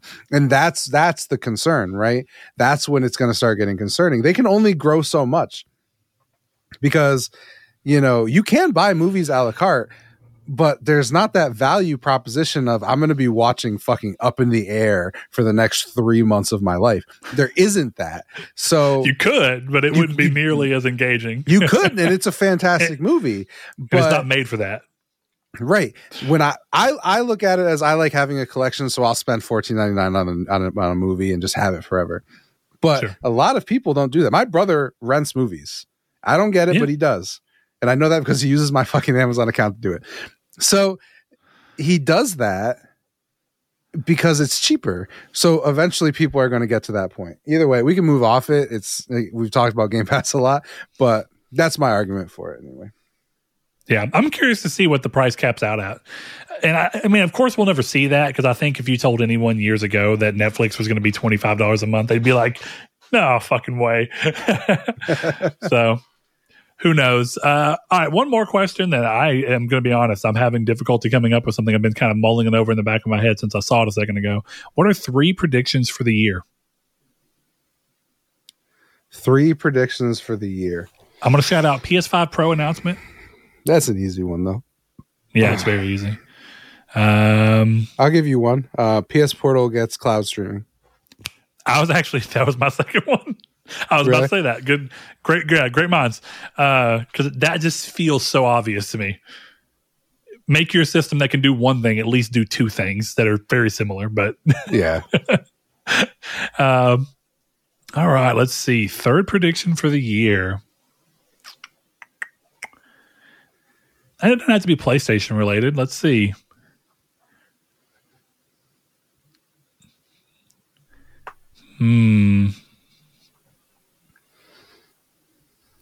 See, prediction kind of feels like you think it's really going to happen. To some degree, I wonder where Steam Deck is going to continue to play out into the years and see how it actually adjusts the market to some degree. Make a prediction you think is going to happen. I want to hear that. That I think is going to happen? Yeah. I mean, I think in the first 3 months of this year, we're going to get a Switch 2 reveal. Okay. I don't know if it'll be called Switch 2, but You are the most boring motherfucker I've ever heard of my life. You know what I'm going to predict? You thought was going to happen. I'm going to predict for 2024, water will continue to be wet. Well, Chris, don't tell me to predict something I think is going to happen because that's, there you go. That's it. Okay. You know what? While I'm going through my last 2 that I'm making up on the spot for the record because I hadn't seen the question, I want you to come up with a bold prediction for next year, something a little scarier. For this year. Correct. It's the second day of the year, man. So my second prediction would be Sony buys someone and we've never heard the name connected to Sony before. That's fair. I got my last one. Okay. It's may not be blowing anyone's mind. I don't think any of the PlayStation games as a service games are going to release this year. That's going to make our draft very interesting. Yeah, I don't think Concord or Fair Games are going to make it this year. And there's more that we haven't heard of that could end up coming. But I think the fact that we haven't seen them yet is showing that Sony doesn't feel confident enough to show them off. I would love to be proven wrong, but I don't think either of those games are coming this year. Okay. For the record, Bandai Namco is my prediction. Oh, yeah. Well, they have a relation with Sony. I mean, I'm more talking about. But I get your point. It's not CD Projekt. It's not From Software. It's not. It's not someone that's been. Yeah, I think Bandai Namco is a great purchase for them. I mean that super wholeheartedly.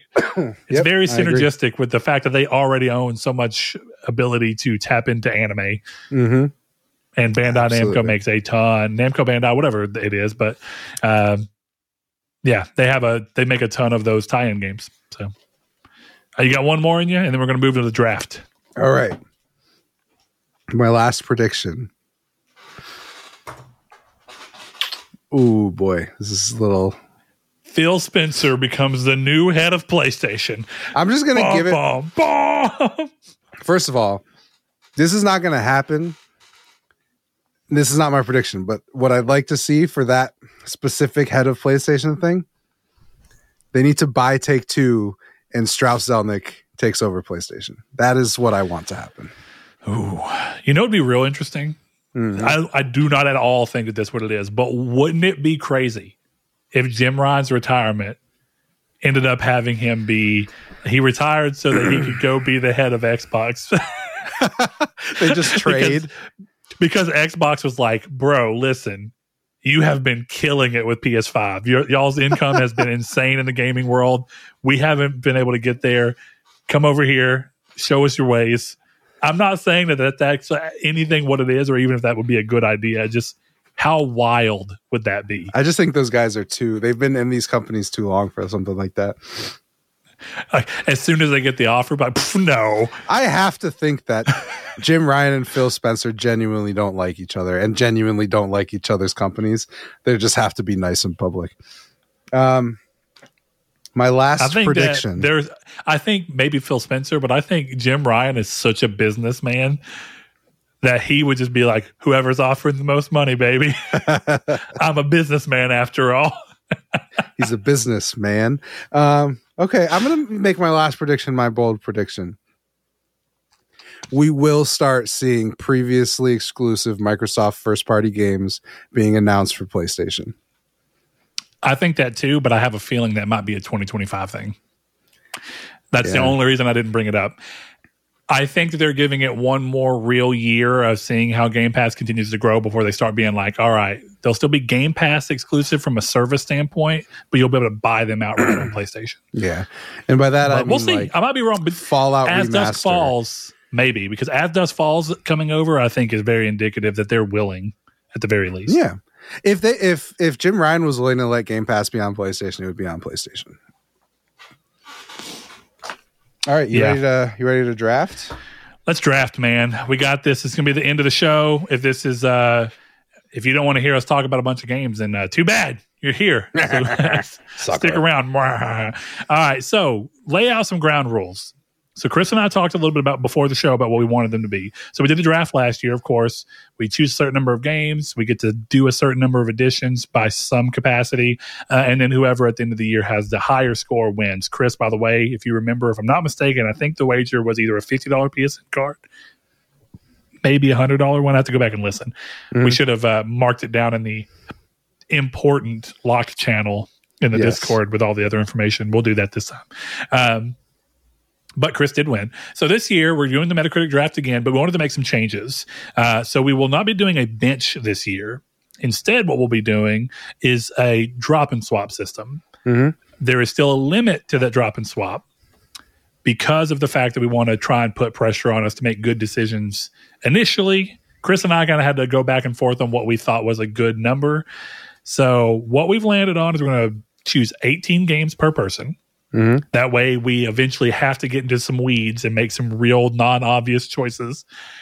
And secondarily, we are going to not have a bench. Instead, we're going to do drop and swap, as I said, and we will be doing 4 games. We can drop and swap 4 games so that we can either drop games that we start feeling more cold on with something that may get announced that we feel better on. And once something is dropped, the opponent can pick that game back up if they choose to do so. So if you make a drop, you have to be really confident that you want to drop that game.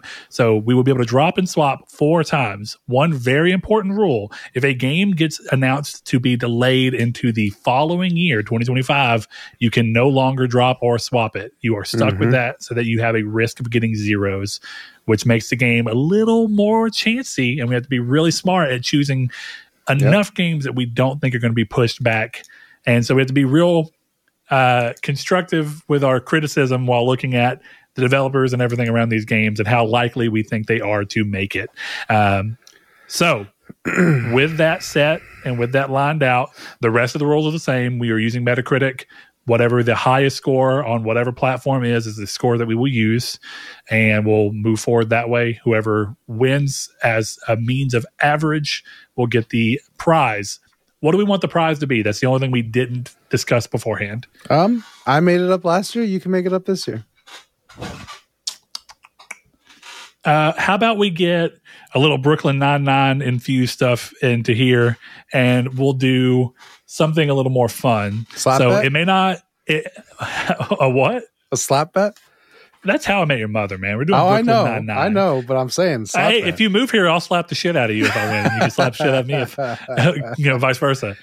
A slap bet's not a bad thing, but I was thinking something like a plaque or a belt or something of that sort to see what we can reasonably get made. Maybe even a trophy that just says, we should do it. Draft winner 2024. We should do it like the Stanley Cup, and every time we do it, we engrave our name in the name in the. Oh, when we just mark the other person's out with like an X. You don't even mark it out. You don't even mark it out. It's just on the thing. It says, "Oh, you're Chris right. Figueroa won 2023, and then Brett wins 2024, and then Chris wins 2025. Chris died. New host wins 2035. You know what I mean? I gave myself a very short lifespan. Holy shit. Very, very short. Okay, we're going to see what we can find in that vein. I'm okay with that. Cool. I like that. So it's going to be some kind of commemorative piece of memorabilia that, if possible, we will pass between the two of us. And it will be proudly displayed in our setups. Yeah. Cool. Yeah, it'll be my pride and joy. All right. My daughter comes in crying. She goes, "Do you not love me anymore, Father?" And I go, "No, I have plaque." We'll have to do where you go, will be a skit for next year when I win again, and you have to set up the cold open as, "This is where I'd have my fantasy draft plaque if I had one." Dinkelberg. So are we dice rolling again, or do I get first pick because I won? See, in any game like this, if you win, the other person gets first pick. That's just how it works, Chris. That's not true. That's how every game I'm aware of. If the person wins, the person who did not win the time before gets to do first pick. That's how it works in card games. That's how it works in a lot of things.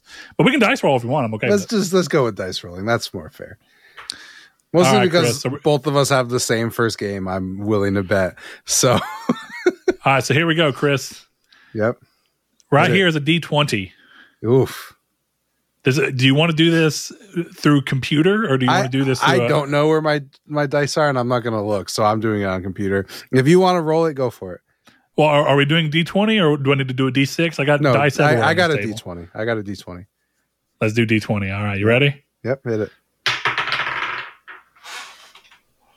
Dude, I'm not even joking with you. A 20. A freaking nat 20. I got an 18, so you win. Man, where's that luck on Yu-Gi-Oh! Not? I'd be rolling like 4s. I rolled a 1 the other day. I was like, good Lord. All right, let me make sure I'm not lying to you, but this... Okay, so I thought this is a countdown one, so I have to double check. But yes, the 1 is... Sometimes they put the symbol for the 1 instead of 20, but now the symbol's for the 20. Let's go. All right, Chris. I will go first. Thank you, good sir. Easiest. I'm going to put it in before you even say it. Okay. Clearly, it is Final Fantasy VII Rebirth. Yeah, it wasn't even like a shock. That was what I was going to pick first. But I was only going to pick it first because I knew you were going to pick it first. I'm like, I got to take it. That's fair. I could see that. I actually went through a little bit of that on my list. There are games I have listed that I feel very unlikely that I will end up with. Yeah. Yeah. So we'll see what happens. All right, Final Fantasy VII Rebirth. I got to take that off my list.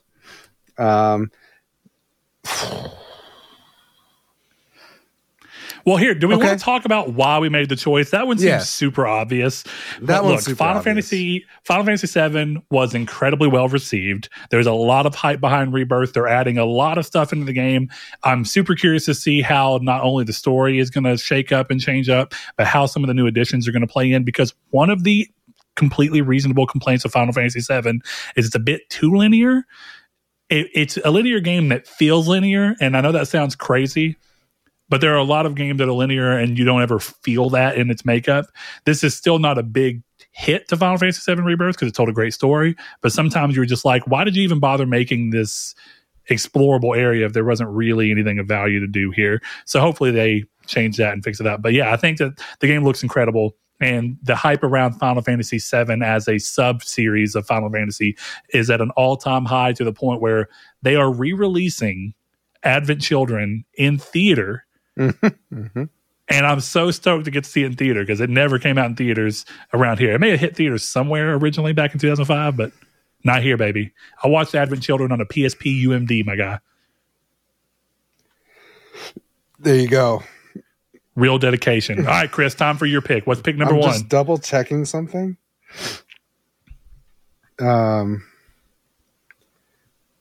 Okay. I almost really fucked up. So my original first pick was Monster Hunter Wild because that was listed as coming out in 2024. And then I double checked and it's definitely not. So with that, oh my God, I'm so much less confident this year. But I'm taking Persona 3 Reload. Yeah, I had a feeling. Which is why it is much further down in my list. You're like, I ain't getting that shit. All right, so why Persona 3 Reload? This is a game that's kind of a re-release of something, but Persona's got a lot of hype behind it. You kind of just think it's going to carry that forward? Yeah, and I think it looks to be a little bit updated to be closer to Persona 5 than Persona 3 in terms of battle system and that kind of stuff. And the story's great. It's a Persona gameplay. It's going to be fun. I'm expecting a 90 on this one, but we'll see. Again, this is a scarier year than last year. Last year I had a fucking killer first 4, and this year I'm going to have some weird shit up here. All right. My second pick is a bit of a cheat code, but we did it last year, so we're doing it this year. The Last of Us Part 2 Remastered. That was on my list. I was going to take that. Yeah. It's a really good choice because if it reviews even the same as it did the first time around, which chances are pretty high, I just got a 93. You know what I mean? Yeah. So it's hard to feel too bad about that choice because I feel like bare minimum, if people want to criticize the fact that it has not enough, I feel like the game is in such a good position that even from a review standpoint, people are going to have in their head like, well, this is just a $10 upgrade for people who already own the game. There's enough stuff going towards it, whereas if it was a brand new $70 and there was no other way to get it, there might be a little more negative sentiment. Mm-hmm. So I'm kind of banking on that to be at least a 90. Okay. So I think I'm taking this game too early, but I want it. I'm claiming it, and I am claiming Dragon's Dogma 2. Smart, and it's why I didn't bank too high on it. Mm-hmm. I'll go ahead and tell you, Dragon's Dogma 2 was my 13th pick. I do think it will do well, and I do think it's a smart choice, but I had a feeling you were going to jump on it quicker than I did, and there's other games in my list that I wanted first. Fair enough. Yeah, Dragon's Dogma 2, I didn't play a ton of Dragon's Dogma 1, but I know people love that game. And it has like an 83 on Metacritic, maybe even like an 80. It's high enough that you could see a sequel doing even better and being worth the pick. I think it's going to land around where a lot of I was hoping mine were last year, and not all of them did, where it's going to be a mid-80s game. Yeah. So if it hits mid-80s, it's a solid choice. Yeah, and I think, look, we're in a renaissance for Capcom a little bit. So the chances of it being a 90? Yeah, I believe it looks fucking great, and I believe that they're going to hit it out of the park. Go ahead. Ooh, okay. Pick number 3 for me is going to probably, it could surprise you. Okay. But I have very good thought processes behind it. Okay. It is Microsoft Flight Simulator 2024. Wow, okay. I don't hate that pick. It is kind of like a super good choice. And I almost went with it as pick number 1, but I knew that if I did, here's the thing, I didn't know for sure if you were even going to have your eye on this game. So I felt comfortable having it as number 3. Well, it's kind of in the title. Well, I accidentally searched PS5 at the end, so I missed a lot of stuff. I gotcha. So Microsoft Flight Simulator, the most recent one from Team Asobi or whatever the hell they're called, it has like a 91 or 90. It's in the 90s. And if you look at the history of most flight simulator games, they're high 80s to low 90s for the most part. So if history repeats itself, I should have a pretty solid low 80 or high 80s, low 90s on my repertoire here. Okay. I don't even think I need to explain my number 3. It is a sequel to one of the greatest indie games of all time, releasing on just PC next year, and I'm taking Hades 2. Oh, see? This was in my list, and I'll tell you, I didn't number it for one reason alone. If this is like Hades 1, it will be in early access, potentially for most of the year, and it may do exactly what happened with Sons of the Forest for me last year.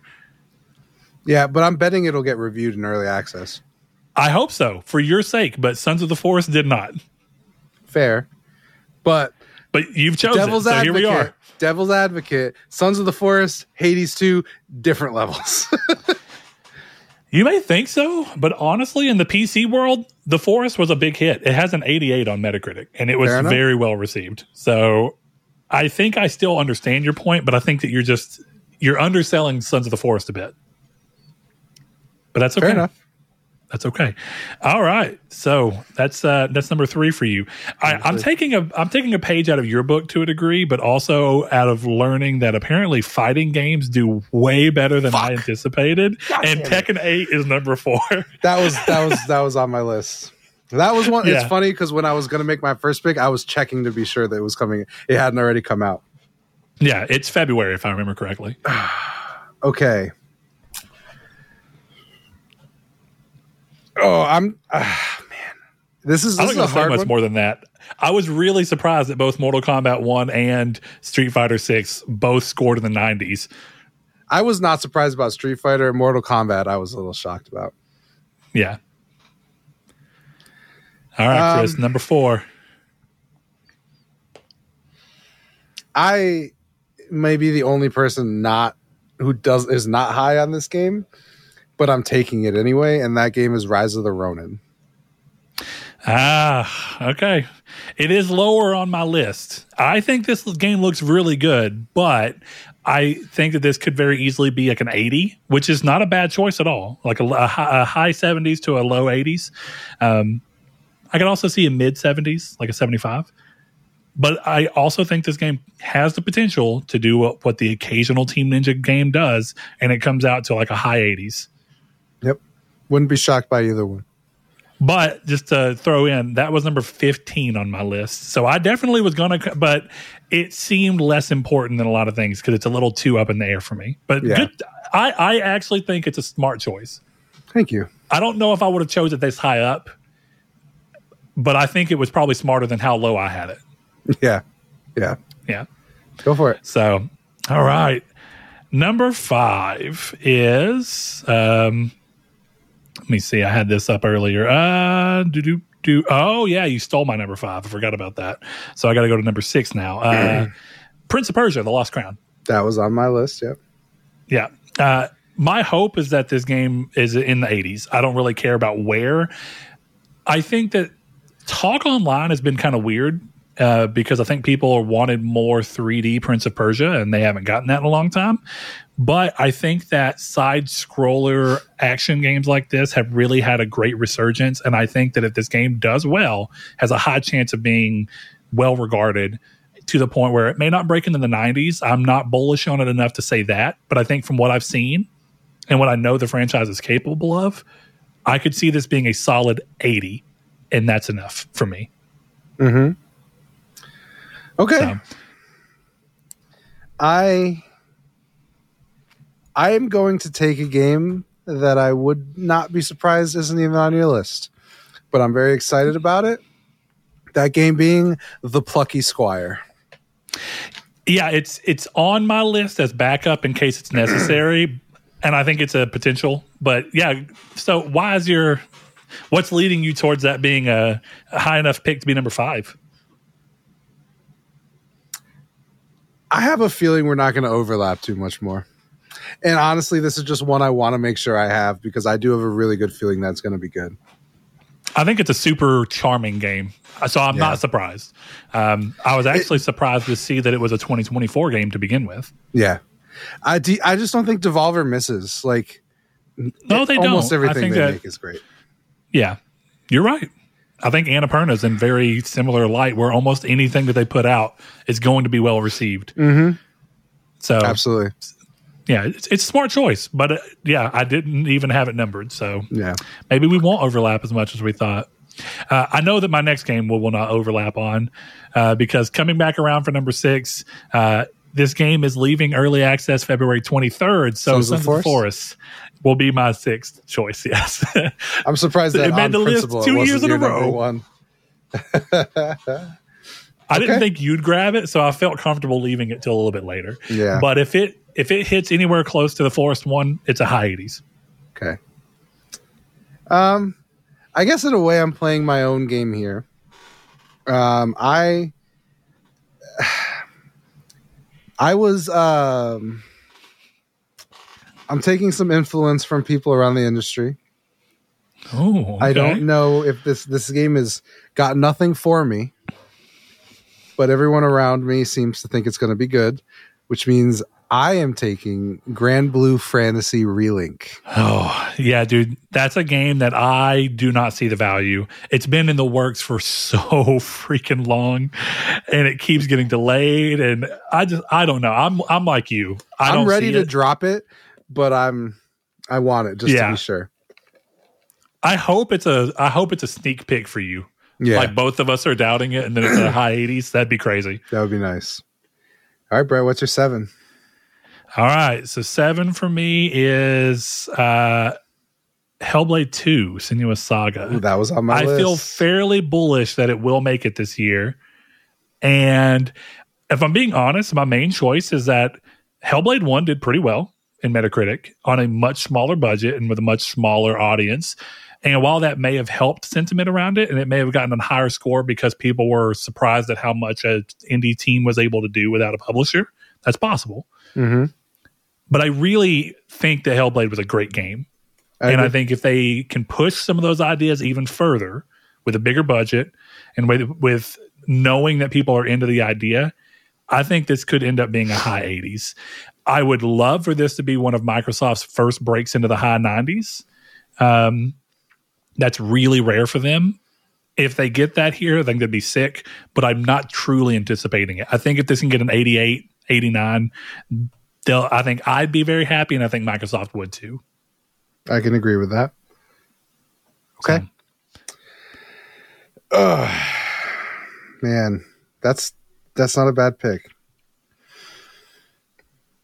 I'm gonna follow suit with you.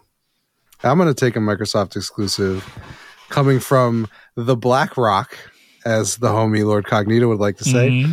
I am taking Avowed with my 7th pick. Dude, that is a ballsy pick because nothing indicates that it's coming this year. No, I just checked. Their gameplay trailer says 2024. Oh, it does? Okay, yeah. I guess I'm wrong then. Because the whole reason I didn't choose it is because I didn't remember seeing 2024 anywhere. No, I don't see. And I checked a bunch of lists about games coming out in 2024, and Avowed was not on any of them. So I don't know why. The lists did not do me justice because, like I said, I was about to take Monster Hunter Wilds with my first pick. So yeah, that would have been a rough pick. Oof. Hey, push it up to December 31st. So we're going into 8 now, correct? Yep. Okay, 8 for me is a game that I have a feeling is on your list because I'm surprised you haven't chosen it earlier, just because of who it's being made by. But who's to say that it actually will hit the same rarefied air? I'm going with Metaphor ReFantazio, not because I actually think it's a game that I will like, could be, but I think paying attention to what people enjoy and what is behind with somebody like Atlas, this seems like a game that could easily end up in the 80s. Yeah, that's a really good pick. I didn't even have it on my list. I forgot. Oh, no. Yeah. Okay, yeah. That's 8 for me. I'm feeling really good. You've only taken one of mine, so I've just had to scoot all my numbers up by one. Well, you've taken more, but they were so low that I'm not worried about it. Yeah.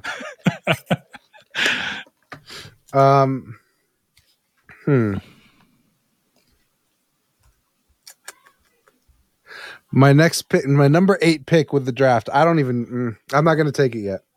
I'm not taking this game yet. You know what? I'm going to go for it. I believe in the game. I'm taking Helldivers 2. Oh, okay. You finally hit one of my list again. It's further down, but I think that the game has a good chance. That's number 14 for me. Okay. Nope, that doesn't look right. Is Helldivers one word? Yes. Okay. Yeah. Yeah, I think it looks great. I think the move to a third person will be fun. I think it's hitting the right balance of quote unquote dark Souls level difficulty with just fun gameplay. Helldivers 1 is fucking awesome. So yeah, I've never played it, but I know a lot of people really love it. So I'm not surprised at all to see it hit anybody's. All right, so we're going for game number 9 now, right? Yes, sir. All right, and so since I'm scooching up, that means that The Wolf Among Us 2, I'm putting my faith in once this more. motherfucker. As my number 9 choice. If you asked me if I was... Here's the thing. I replayed The Wolf Among Us this year, at the beginning of the year, on Vita, and it's so good. That does not at all mean that a sequel will be good. Telltale's a very different company now for a million different reasons. But I think if they stick to the core at all about what made this game good, and they have a decent set of writers, if I'm not mistaken, the original writers from the first game are back for this one.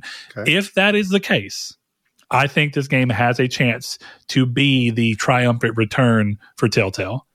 I hope that's the case. This game has gone through hell from a development standpoint, but they have recently spoke about it still hitting 2024, so I feel confident enough to put it on my list. Okay. I would like to preface this with, I am not confident this game will come out, and I am only taking it because I think if it does come out, it deserves a top 10, which means I am taking Hollow Knight Silksong. Oh, yeah, dude, that's actually a super good choice, but I have just basically existed in the point where that game doesn't exist until it comes out. Can I tell you a funny story about Hollow Knight Silksong? My old boss, I loved him. Great guy. Keith, shout out if you're listening to this show. I have been waiting. I made a joke out of it that I would only text him when I thought Hollow Knight was coming out. I have not texted him in 4 years. Something along those lines. Because I'm just waiting for the day it gets a release date and I can text him, it's finally time. Dude, here's the crazy thing is I really debated putting this on my list. Yeah. But I've been burned so many times that I just couldn't find myself to be emboldened enough. And I got burned with so many games I chose to be a little bullish on last year that I decided that instead of risking a 0 again, that I was just going to leave it alone.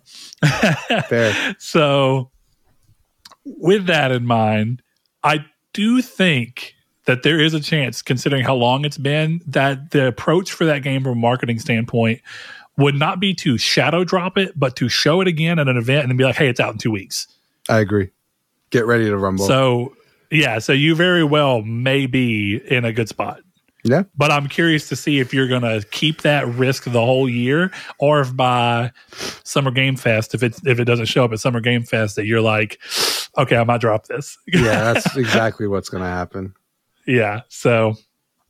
All right, Brett, what's number 10? My number 10 is one that I'm a little worried about coming out this year, just because some of these games have been pushed a lot. The games that have been internet found and then kind of got pushed behind by big developers and big publishers. But I'm going to go with Black Myth Wukong. And a lot of the reason for that is because a couple of the games from these programs I've really enjoyed, like Fist, Forged in Shadow Torch is what it was called.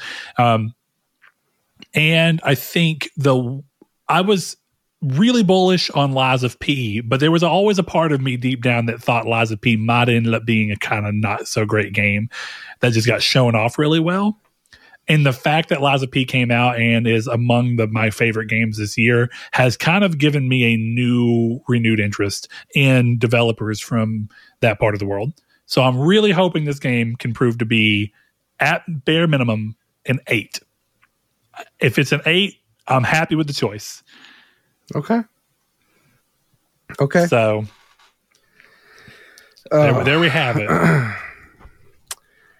Okay, I'm going to take a game that I don't even know if you've ever heard of, and I'm taking Unicorn Overlord. I actually saw it earlier, and I'd never heard of it prior to earlier, but yes, I saw it. So go for it. Fucking sick. That's all I got to say about it, because I do not know a ton about it, but it looks fun. I'm with you.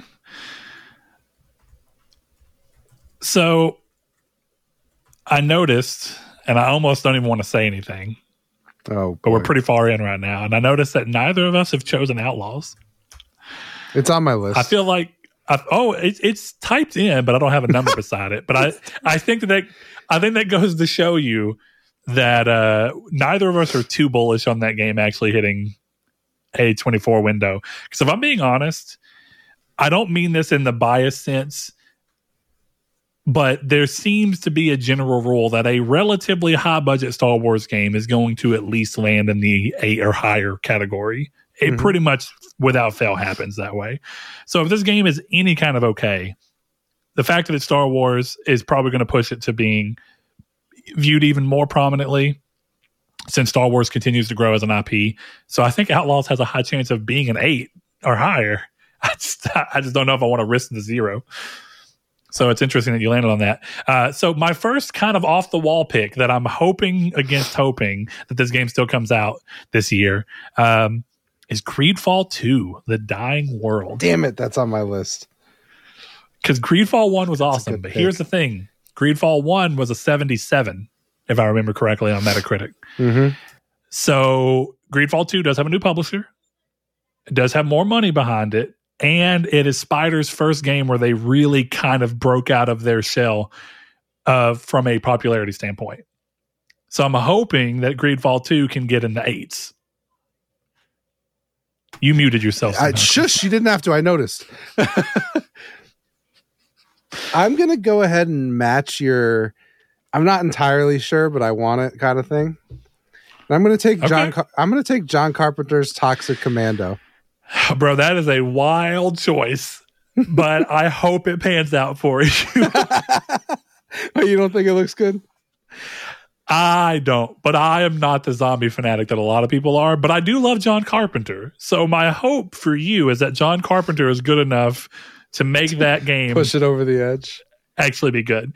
My hope is that it at least kind of for you is that it lands in, because whenever I was mulling it over earlier, I was thinking this game could kind of end up in kind of the Killing Floor territory. But even Killing Floor 2 sits at like a 78, I want to say.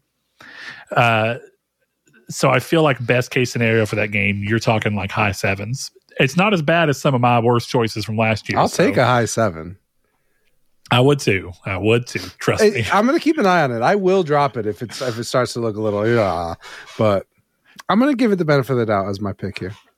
Man, you never know. I think zombies just have a very specific place in media, and sometimes they surprise me. Like, people really like it, and I would like to say it's probably because the games are also good, but I was really surprised at how well Dead Island 2 seemed to have gotten received and even sold. Like, the game seemed to do well overall for a project that for a long time I personally considered to be doomed.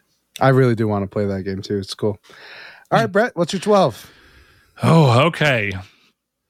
So moving everything up one, as it were, you took my 12 at one point, so I've got to take my 13, unless you took my 13. Did you? Yeah, Plucky Squire, right? No. Oh. But it looks like either I forgot to put a 13, which I don't think I did. I remember going through, so you must have taken it. I know Rise of Ronin was pretty late in mine. There's a couple of choices I'm a little iffy on that I think could be smart, but they may not be smart enough. But I'm going to go ahead and start hedging some of my bets here since I don't have a 13. Instead of moving everything up by one, I am going to say that 13 will be 12. Or sorry, 12 rather. Yeah, 12 will be. Oh wait, what? I'm on game 12. No, yeah, you're right. I moved Chernobyl. Yeah, that's what it was. I moved Greedfall up into that position. But I was looking for 13 because it would have been the one to move up into its place. I know what I did. So for game 12, I'm going to land on what should be a relatively safe bet, and I'm going to do Luigi's Mansion 2 Dark Moon Remaster. Ooh, okay.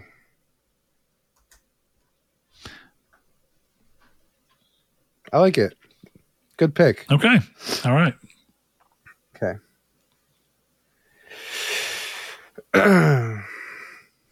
Okay, I think now's the time. I'm a Kickstarter backer. Put that out there right now. I'm taking Mina the Hollower. Okay. All right. Not bad. Looks great. Shovel Knight 2 is a classic, or Shovel Knight's a classic, so I'm taking it. Brett, you got a 13 for me? I do have a 13 for you, and it's a game I'm genuinely surprised you've not taken yet. Okay. But maybe that's because you don't feel like it's actually going to come out this year, which I think is a potentially fair thing.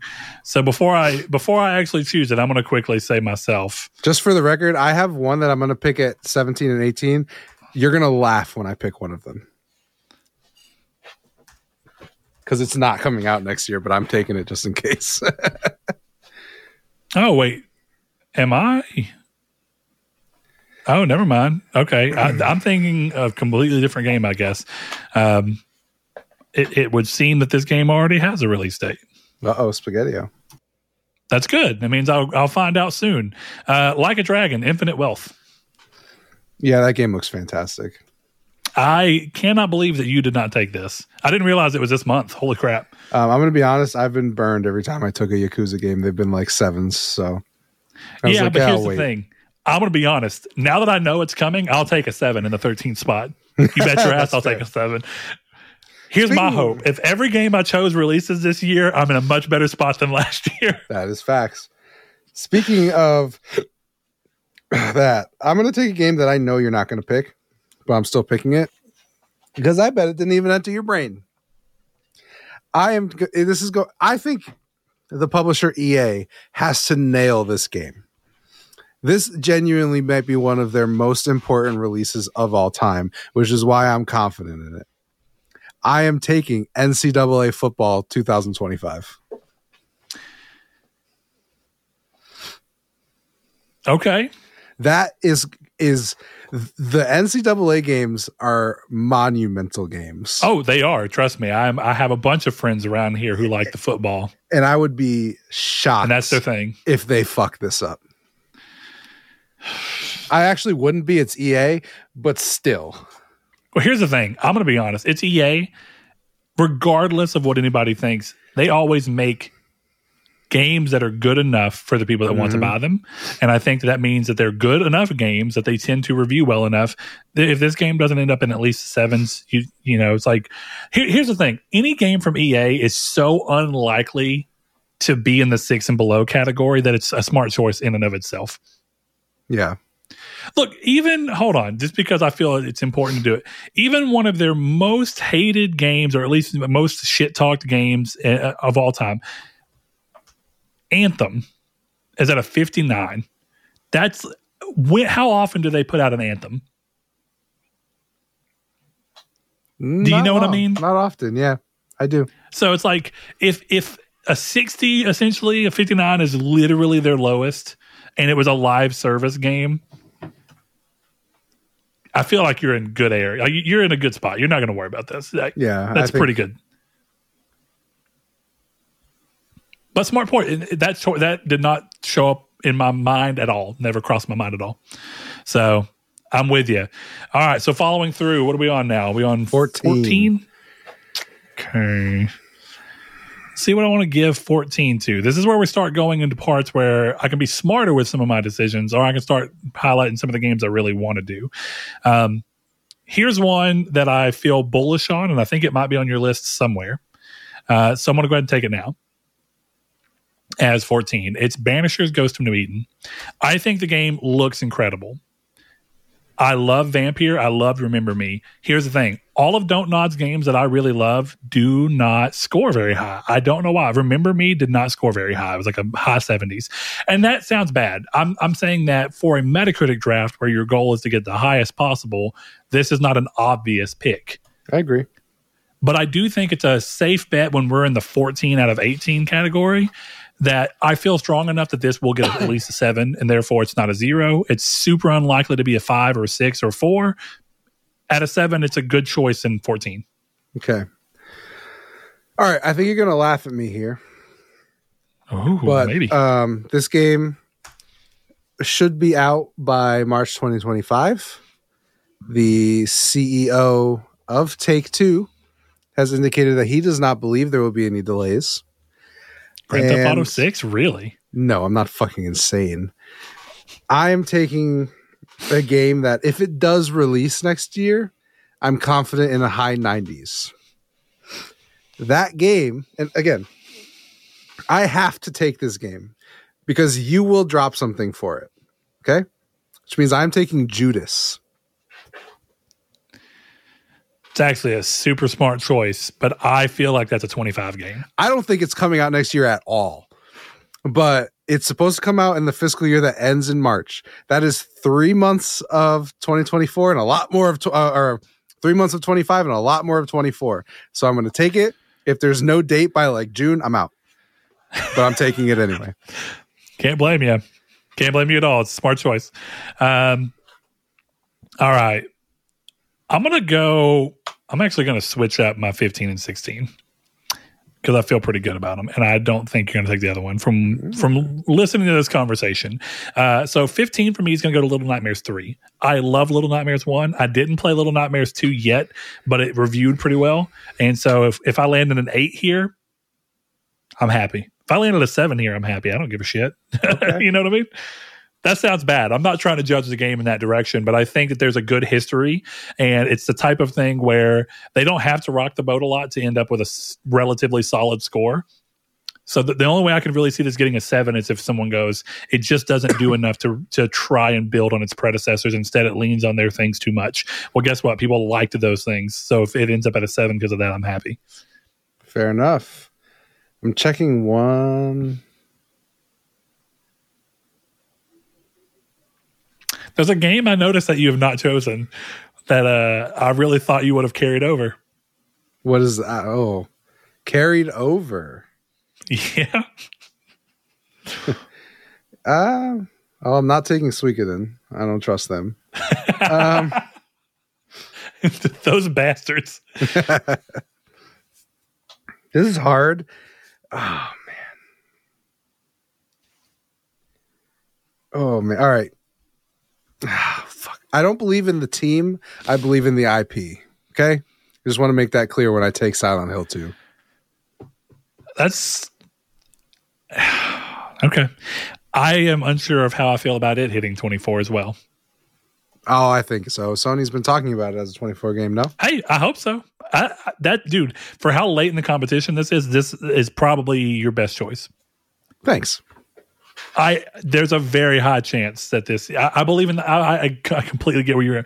I believe in the developer enough that with the strength of the IP and the yearning for it, this is going to do well enough. Yeah, I think that's exactly where I'm at. Yeah, that's a pretty smart choice. Okay. All right, my 16 is way safer than your 15, okay. And that's okay. It's Paper Mario 1,000 Year Door Remaster. Yeah, that's good. Yep, that's good. Yeah, that's a good one. All right. I feel like, here's the thing. I don't feel like there's as much need to talk about remasters because if I'm being honest, it's a Nintendo game. They tended to put out games that are at least 7 and 8s at the bare minimum, right? But this was already a fairly beloved game, and it did like an 80s and back on, I think it was high 80s back on GameCube in 04. So, you know, nostalgia is a powerful thing. We saw Metroid Prime remastered literally do better than I think the original Metroid Prime did on release. If not, at least the same. And if you get the same, which is why I chose The Last of Us 2 remastered, you're in great hands. You know, it's like nostalgia is so powerful. But that's going to be a big factor here. All right, Chris, 16, buddy. I'm going to go with a safe pick here. I think this game is guaranteed at least a 75. Okay. And it's 100% coming out next year. Absolutely no chance it's delayed because I am taking MLB 25 the show. Yeah, I think that's a smart choice.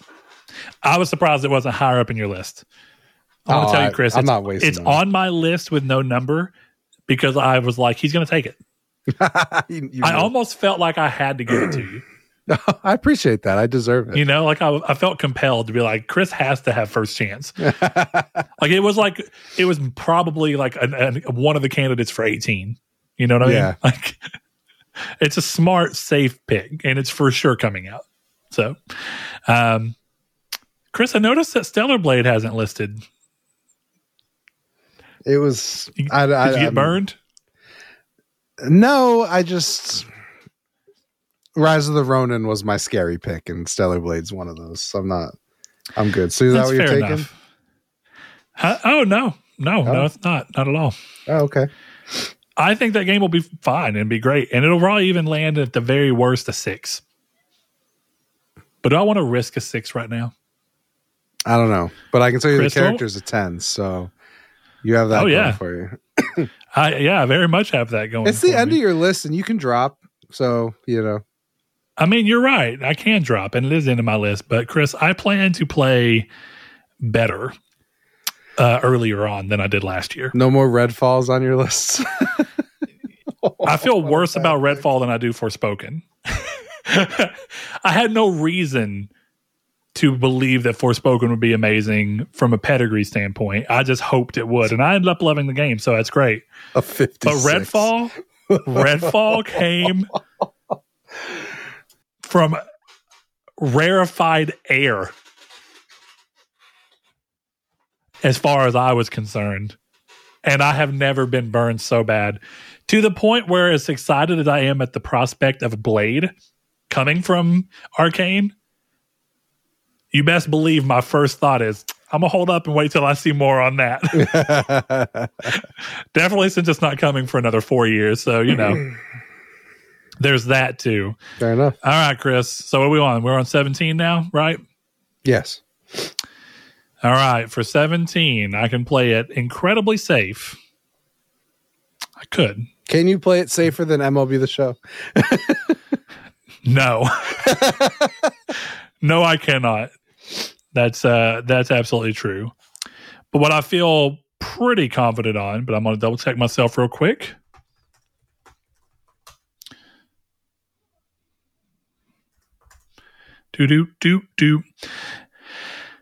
I feel relatively confident that this game will come, but it'll be a game that will be in my potential to drop just based off of if I start to feel worried about the release date. I am going to choose the successor to the very popular VR title Thumper in the form of Thrasher. If it follows suit, it should be a high 80s. You're muted. I don't hate that pick at all. I like that. Yeah. All right. So 17 goes to Thrasher. That means I got to make a real tough decision to figure out what my last title is going to be here. But go ahead, Chris. So I've made a lot of risky picks, and I'm going to make another one here. And it's funny because we talked about this game earlier in the show. I'm taking Concord. That is a very big risk, in my opinion, but I respect it. I think it's coming. Hey, I'm with you. There's a game on my list that, much like yours, for 18, I'm not choosing it. I don't think, but I want to at least shout it out. Much like Hades 2 ended up on your list, there was a game that was supposed to be out in early access this year, and if I'm not mistaken, it got pushed into 2024 because of we're delaying Steam early access to 2024. Hyper Light Breaker. It's the 3D follow-up to Hyper Light Drifter. And Hyper Light Drifter is an incredible game, and I love it. And I think that this game will be very good. But because so many developers have moved towards this early access thing, you look at certain games, and they are very comfortable being in early access until they feel like they can confidently release. Sons of the Forest will have been in early access for 11 months, if I'm not mistaken, by the time that it releases as a full release. And so it's very risky to choose a game that's going to be in early access, because another good example is Baldur's Gate 3, which was in early access for about a year and a half. 2 years, yep. Yeah. So when you look at those things, I am not quite bullish enough to want to choose Hyper Light Breaker, but I think it's a good shout-out game. Okay. Instead, my pick, which is, I want to avoid dropping, but I'm willing to risk this here for 18 because none of us have talked about it yet. And I will drop it if things do not calm down enough with what's going on over in Ukraine. But I'm going to go ahead and choose Stalker 2. That was on my list, yeah. Now, here's the interesting thing here. We're in a weird position where we have almost no clue what's coming from Sony next year right now. Yep. I feel like there are some games that will make the chopping list, and honestly, Stalker 2 might be one of them once we actually hear more about what Sony has coming. But I have another wild prediction that I didn't want to throw out there because I'm hoping it's not true whenever Josh asked what our predictions were. Not only do I not think that Concord or Fair Games are going to make it this year, if they do, it's going to be very late in the year, I feel like, maybe in November. I don't know that besides second-party deals, like Final Fantasy, or third-party deals, I guess, in that capacity, Final Fantasy VII Rebirth, I don't know that Sony's going to have any big first-party exclusives this year. I hope I'm wrong. That's bold, but I can see that. But I see zero reason to believe that they have any right now. You know what's funny? You want to hear one of the games that was on my list? What's that? Ghost of Tsushima 2. Dude, that is the most bold thing you can put out. And hey, listen, I hope it does come out. But if you look at Sony's trajectory of how they release games, or at least how they announce them and how they talk about them, we should have known the next game without a release date after Spider-Man 2. The only true guess we have right now is Wolverine. And it's from the same studio that just put out Spider-Man 2, which makes it really unlikely, considering there was a leak too, that it's going to come out in this year. So with that in mind, what the hell does Sony have up their sleeves? Yeah. The Last of Us Remastered, The Last of Us Part 2 Remastered technically counts, but it's a remaster. What does Sony have as new or sequel IP that they have any kind of... Helldivers counts, but it's a smaller game for them. I'll give them their credit, though. It is at least an exclusive from them, and it is first party. What is their next big budget game? Yeah, we don't know. Concord. You're right, second party. But it's Concord. Yeah. And look, that might be the thing, but if I'm going to be honest, if Sony's 2024 plans are for both of their tentpole games to be Fair Games and Concord, I think that's a crazy bold choice to have made. And it may be of necessity because none of the other games were just ready enough to be shown yet. That's very likely. It's possible. Or to release yet, really. Because I feel like we're going to see games this year. We may see Ghost of Tsushima this year. It's not coming out this year. No, definitely not. So with all that in mind, I think that it seems crazy that I have more Xbox exclusives on my list than I do PlayStation exclusives. Yeah. Yeah. Man, what's your 18, bro? Oh, you said That's it. Sorry, Stalker 2. You said it. You're fine. What's your 18, man?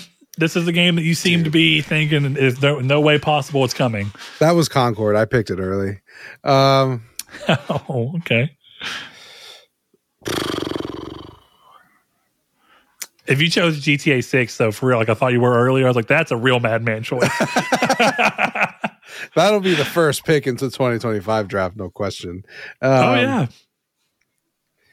This is hard because I'm between like 3 games and a DLC. Okay. I'm glad you brought up DLC because I almost, and I know what it is, it's Erdtree, but no, I didn't know okay. I didn't know for sure if it'd get reviewed separately and if it would count. So I steered away from it. But I thought Erdtree is an excellent choice if it gets a separate review. You fucked up because that wasn't even on my list. And I just told you it? Yeah, but I'm not picking it either way. The DLC was Final Shape. And I got burned on Lightfall. Final Shape will count. You got burned hard on Lightfall. I did. But Final Shape, like, I think we have to be in agreement. Final Shape has to be good. Right? You think? But it has to be good. That's like the future of Bungie. If they fuck that up, it's probably over for Bungie as we know it. Look, realistically, it might be regardless, but it probably has to be good even more now that they're owned by Sony. Yeah. Than if they were independent. Because Sony acting in the advisory role will be like, if this has to be good. And if Lightfall came out and didn't blow the world away, that Sony's going to be like, listen, Final Shape has to be better. But then again, the excuse for Lightfall being was that, hey, this was just the side one, right? The main one, Final Shape, people are working on it right now. Exactly. I'm not picking that, though. Fuck Destiny 2. This is it's hard. Because here's the thing. I'm not worried about you stealing anything. So clearly, our list barely overlapped. Yeah. I think actually I stole more from you than you from me, I'm pretty sure. You did, yeah. One of the ones I'm considering, but I don't know if I'm bold enough, What previews are really good. It looks fun. Looks a little weird, but it looks fun. Foam Stars is on my list. Dude, here's the thing about Foam Stars. I don't believe in it at all. I don't and it's either. not my type of a game at all. And so I didn't even type it in. It's not even on there as a potential for me because I feel like it's going to come out. And a lot of people did give it. But in all honesty, I just don't believe in the game at all. Every game that I chose today is a game that even if I don't care about it, like I don't care about Luigi's Mansion 2 or Paper Mario, but I know that they're beloved games that people enjoy and that there's real value in them that I can tell. I don't see the value in Foam Stars yet. I hope it's there, and I'm glad to see some people do seem to be excited for it, even in our Discord. But it's a no from me, dog. But watch it be a sleeper hit. Well, I could see that. I'm going to look up one more thing because I'm considering Phantom Blade 0. Okay. Well, Chris, are we on a time limit?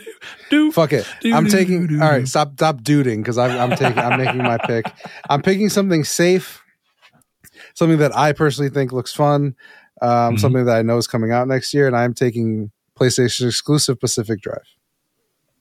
There you go. I think the game looks interesting. I'm not completely sold on it, but I do believe it's coming out, and it does have that PlayStation exclusive thing. Look at that, Chris. I just got my list. Yeah. On my wrist. The wrist list? Yes. Wristless. All right, Chris. Let me add to this quick. Now that this is set in stone, the competition is on, and I wish you the best of luck. Brett, but also burn in hell. All right, let's talk about it. Who do you think has the best list? Chris, can I say that I'm partial to my own? Yeah, you can. Doesn't mean it's right. No, look, realistically speaking, I was very surprised, now that we're at the end of this, that you had, I think, 3 games off my list total. And all 3 games besides Persona were pretty late. Yeah. So I'm going to say I do genuinely feel like, as much as I thought about this and even tried putting myself in your shoes, I do feel like I have the list that I would have wanted to see, and I was worried you were going to take. Okay. So with that in mind, I do, but I feel like you have a couple of really good choices that I hedged against. I think Silent Hill 2 is actually a really smart choice, first and foremost. Okay. I like that. You have a much more risky choices, but they have high dividends if they do pay off, and that's Judas and Hollow Knight. Mm-hmm. But I think you have way more opportunities for zeros than I do. I do, which is interesting because we both had a lot of zeros last year. I think we had an equal number of zeros, if I'm not mistaken. I might have had one more than you. 1, 2, 3. But clearly, I've course corrected. I can only hope I didn't course correct too much. Yeah, we both had no. You know what? Want to know something crazy? I won and I had 4. You had 3. Oh, interesting. Well, yeah, but I also had Redfall. Yes, but I did have 1, 2, 3, 4, 5. I had 6 90s. Yeah, so that helps. And I had a few 90s, but they weren't enough. I'm going to be real with you. I immediately regretted taking Concord, but it could hit. Because here's the thing. Dude, I hope. Yeah. For your sake, I hope. But also for PlayStation's sake, I hope. I mean, they've clearly invested a lot. Yeah. Warhammer was there. Warhammer was a safe 7, yeah, in my opinion, but I chose against it. Yeah. What was your riskiest game you put on your list? Because I said some of mine, but I have a couple in here.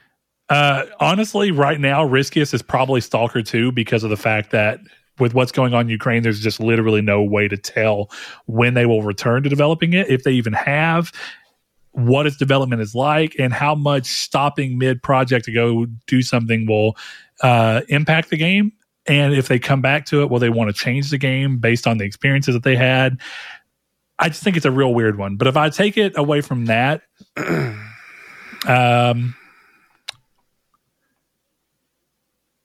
I don't know, man. I'm going to be honest. I played it pretty safe. This sounds maybe The Wolf Among Us 2, because Telltale has yet to be able to get their shit together since they've reformed as a company.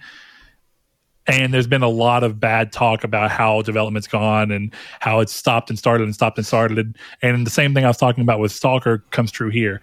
How does that impact the game? Does the game even make it this year still? Even though they keep talking about it, does this game push out yet again? Yeah. Maybe Black Myth Wukong, just because it's literally an unknown quantity. Nice. Like, we know what the game looks like, but no one knows the developer. There's no pedigree. Right. So I'll tell you, man. Ones I chose against that I really expected for you to see, definitely since Pikmin ended up doing pretty well for me, and a couple of the Nintendo choices did well for you. I still had Princess Peach Showtime and Mario versus Donkey Kong on my list if I really wanted to play it ultra safe. Princess Peach Showtime's a good one. Yeah. So I was really surprised that you didn't take any of those. I thought surely this man, the whole reason they're on my list is because I thought there's 4 here. If he takes one, I take another. If he takes another one, I take another one. I was like, I will 2 for 2 this man. This will happen. But instead, you just gave me all of them. So I did. Yeah. But I'm okay with that. We'll see how it goes along.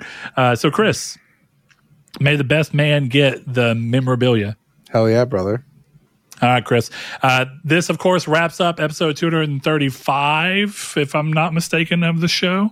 And with that in mind, we are going to move along into the outro. So if you want to follow us on Twitter and be part of the community's take, which this week I think is also going to come from one of our lovely question askers, I'm going to do exactly a simple one. Reach out and going to do what Josh Ayers asked. What are your 3 predictions for the year? Whatever they may be gaming related, throw them our way. We want to hear them. So if you want to be part of that, head over to X, or formerly Twitter, at Triangle SQRD. You can find us on Facebook at Triangle Squared, at Places to Podcast, which is a group for you to enter and join into. Or you can click the link down in the description below and join the Discord, where you can be part of our day-to-day conversation with a bunch of other listeners and patrons. Become a patron yourself, maybe, and get a shout out at the end of every episode for being a supporter of the show by way of going to patreon.com/narctech and giving as little as $1 per month to support the show. We love each and every one of you who've done so just as much as we love all the people who give us their time every week and listen to our crazy rambling about what games we want to choose for a random fantasy draft. So without further ado, we want to shout out all of our patrons. Chris, thanks for joining me. We'll see you next week, buddy. Shout out to Duh Overlord, our new patron for the month. Spencer, Brandon Edwards, Alex, Barry Rogers, Stingray X, Easton328, Aztec King, Lecheon69, The Lord Corgi, Bailey Robertson, Mark Schutz, Cypher Primus, Kyle Grimm, Rude Days 93, Kevin Bacon Bits, Danny Villalobos, Jehudi MD, No Fate, Josh Ayers, Derek Porter, Donovan Williams, Matthew Green, and Sean Sanderud. Thanks to each and every one of you. See you next week.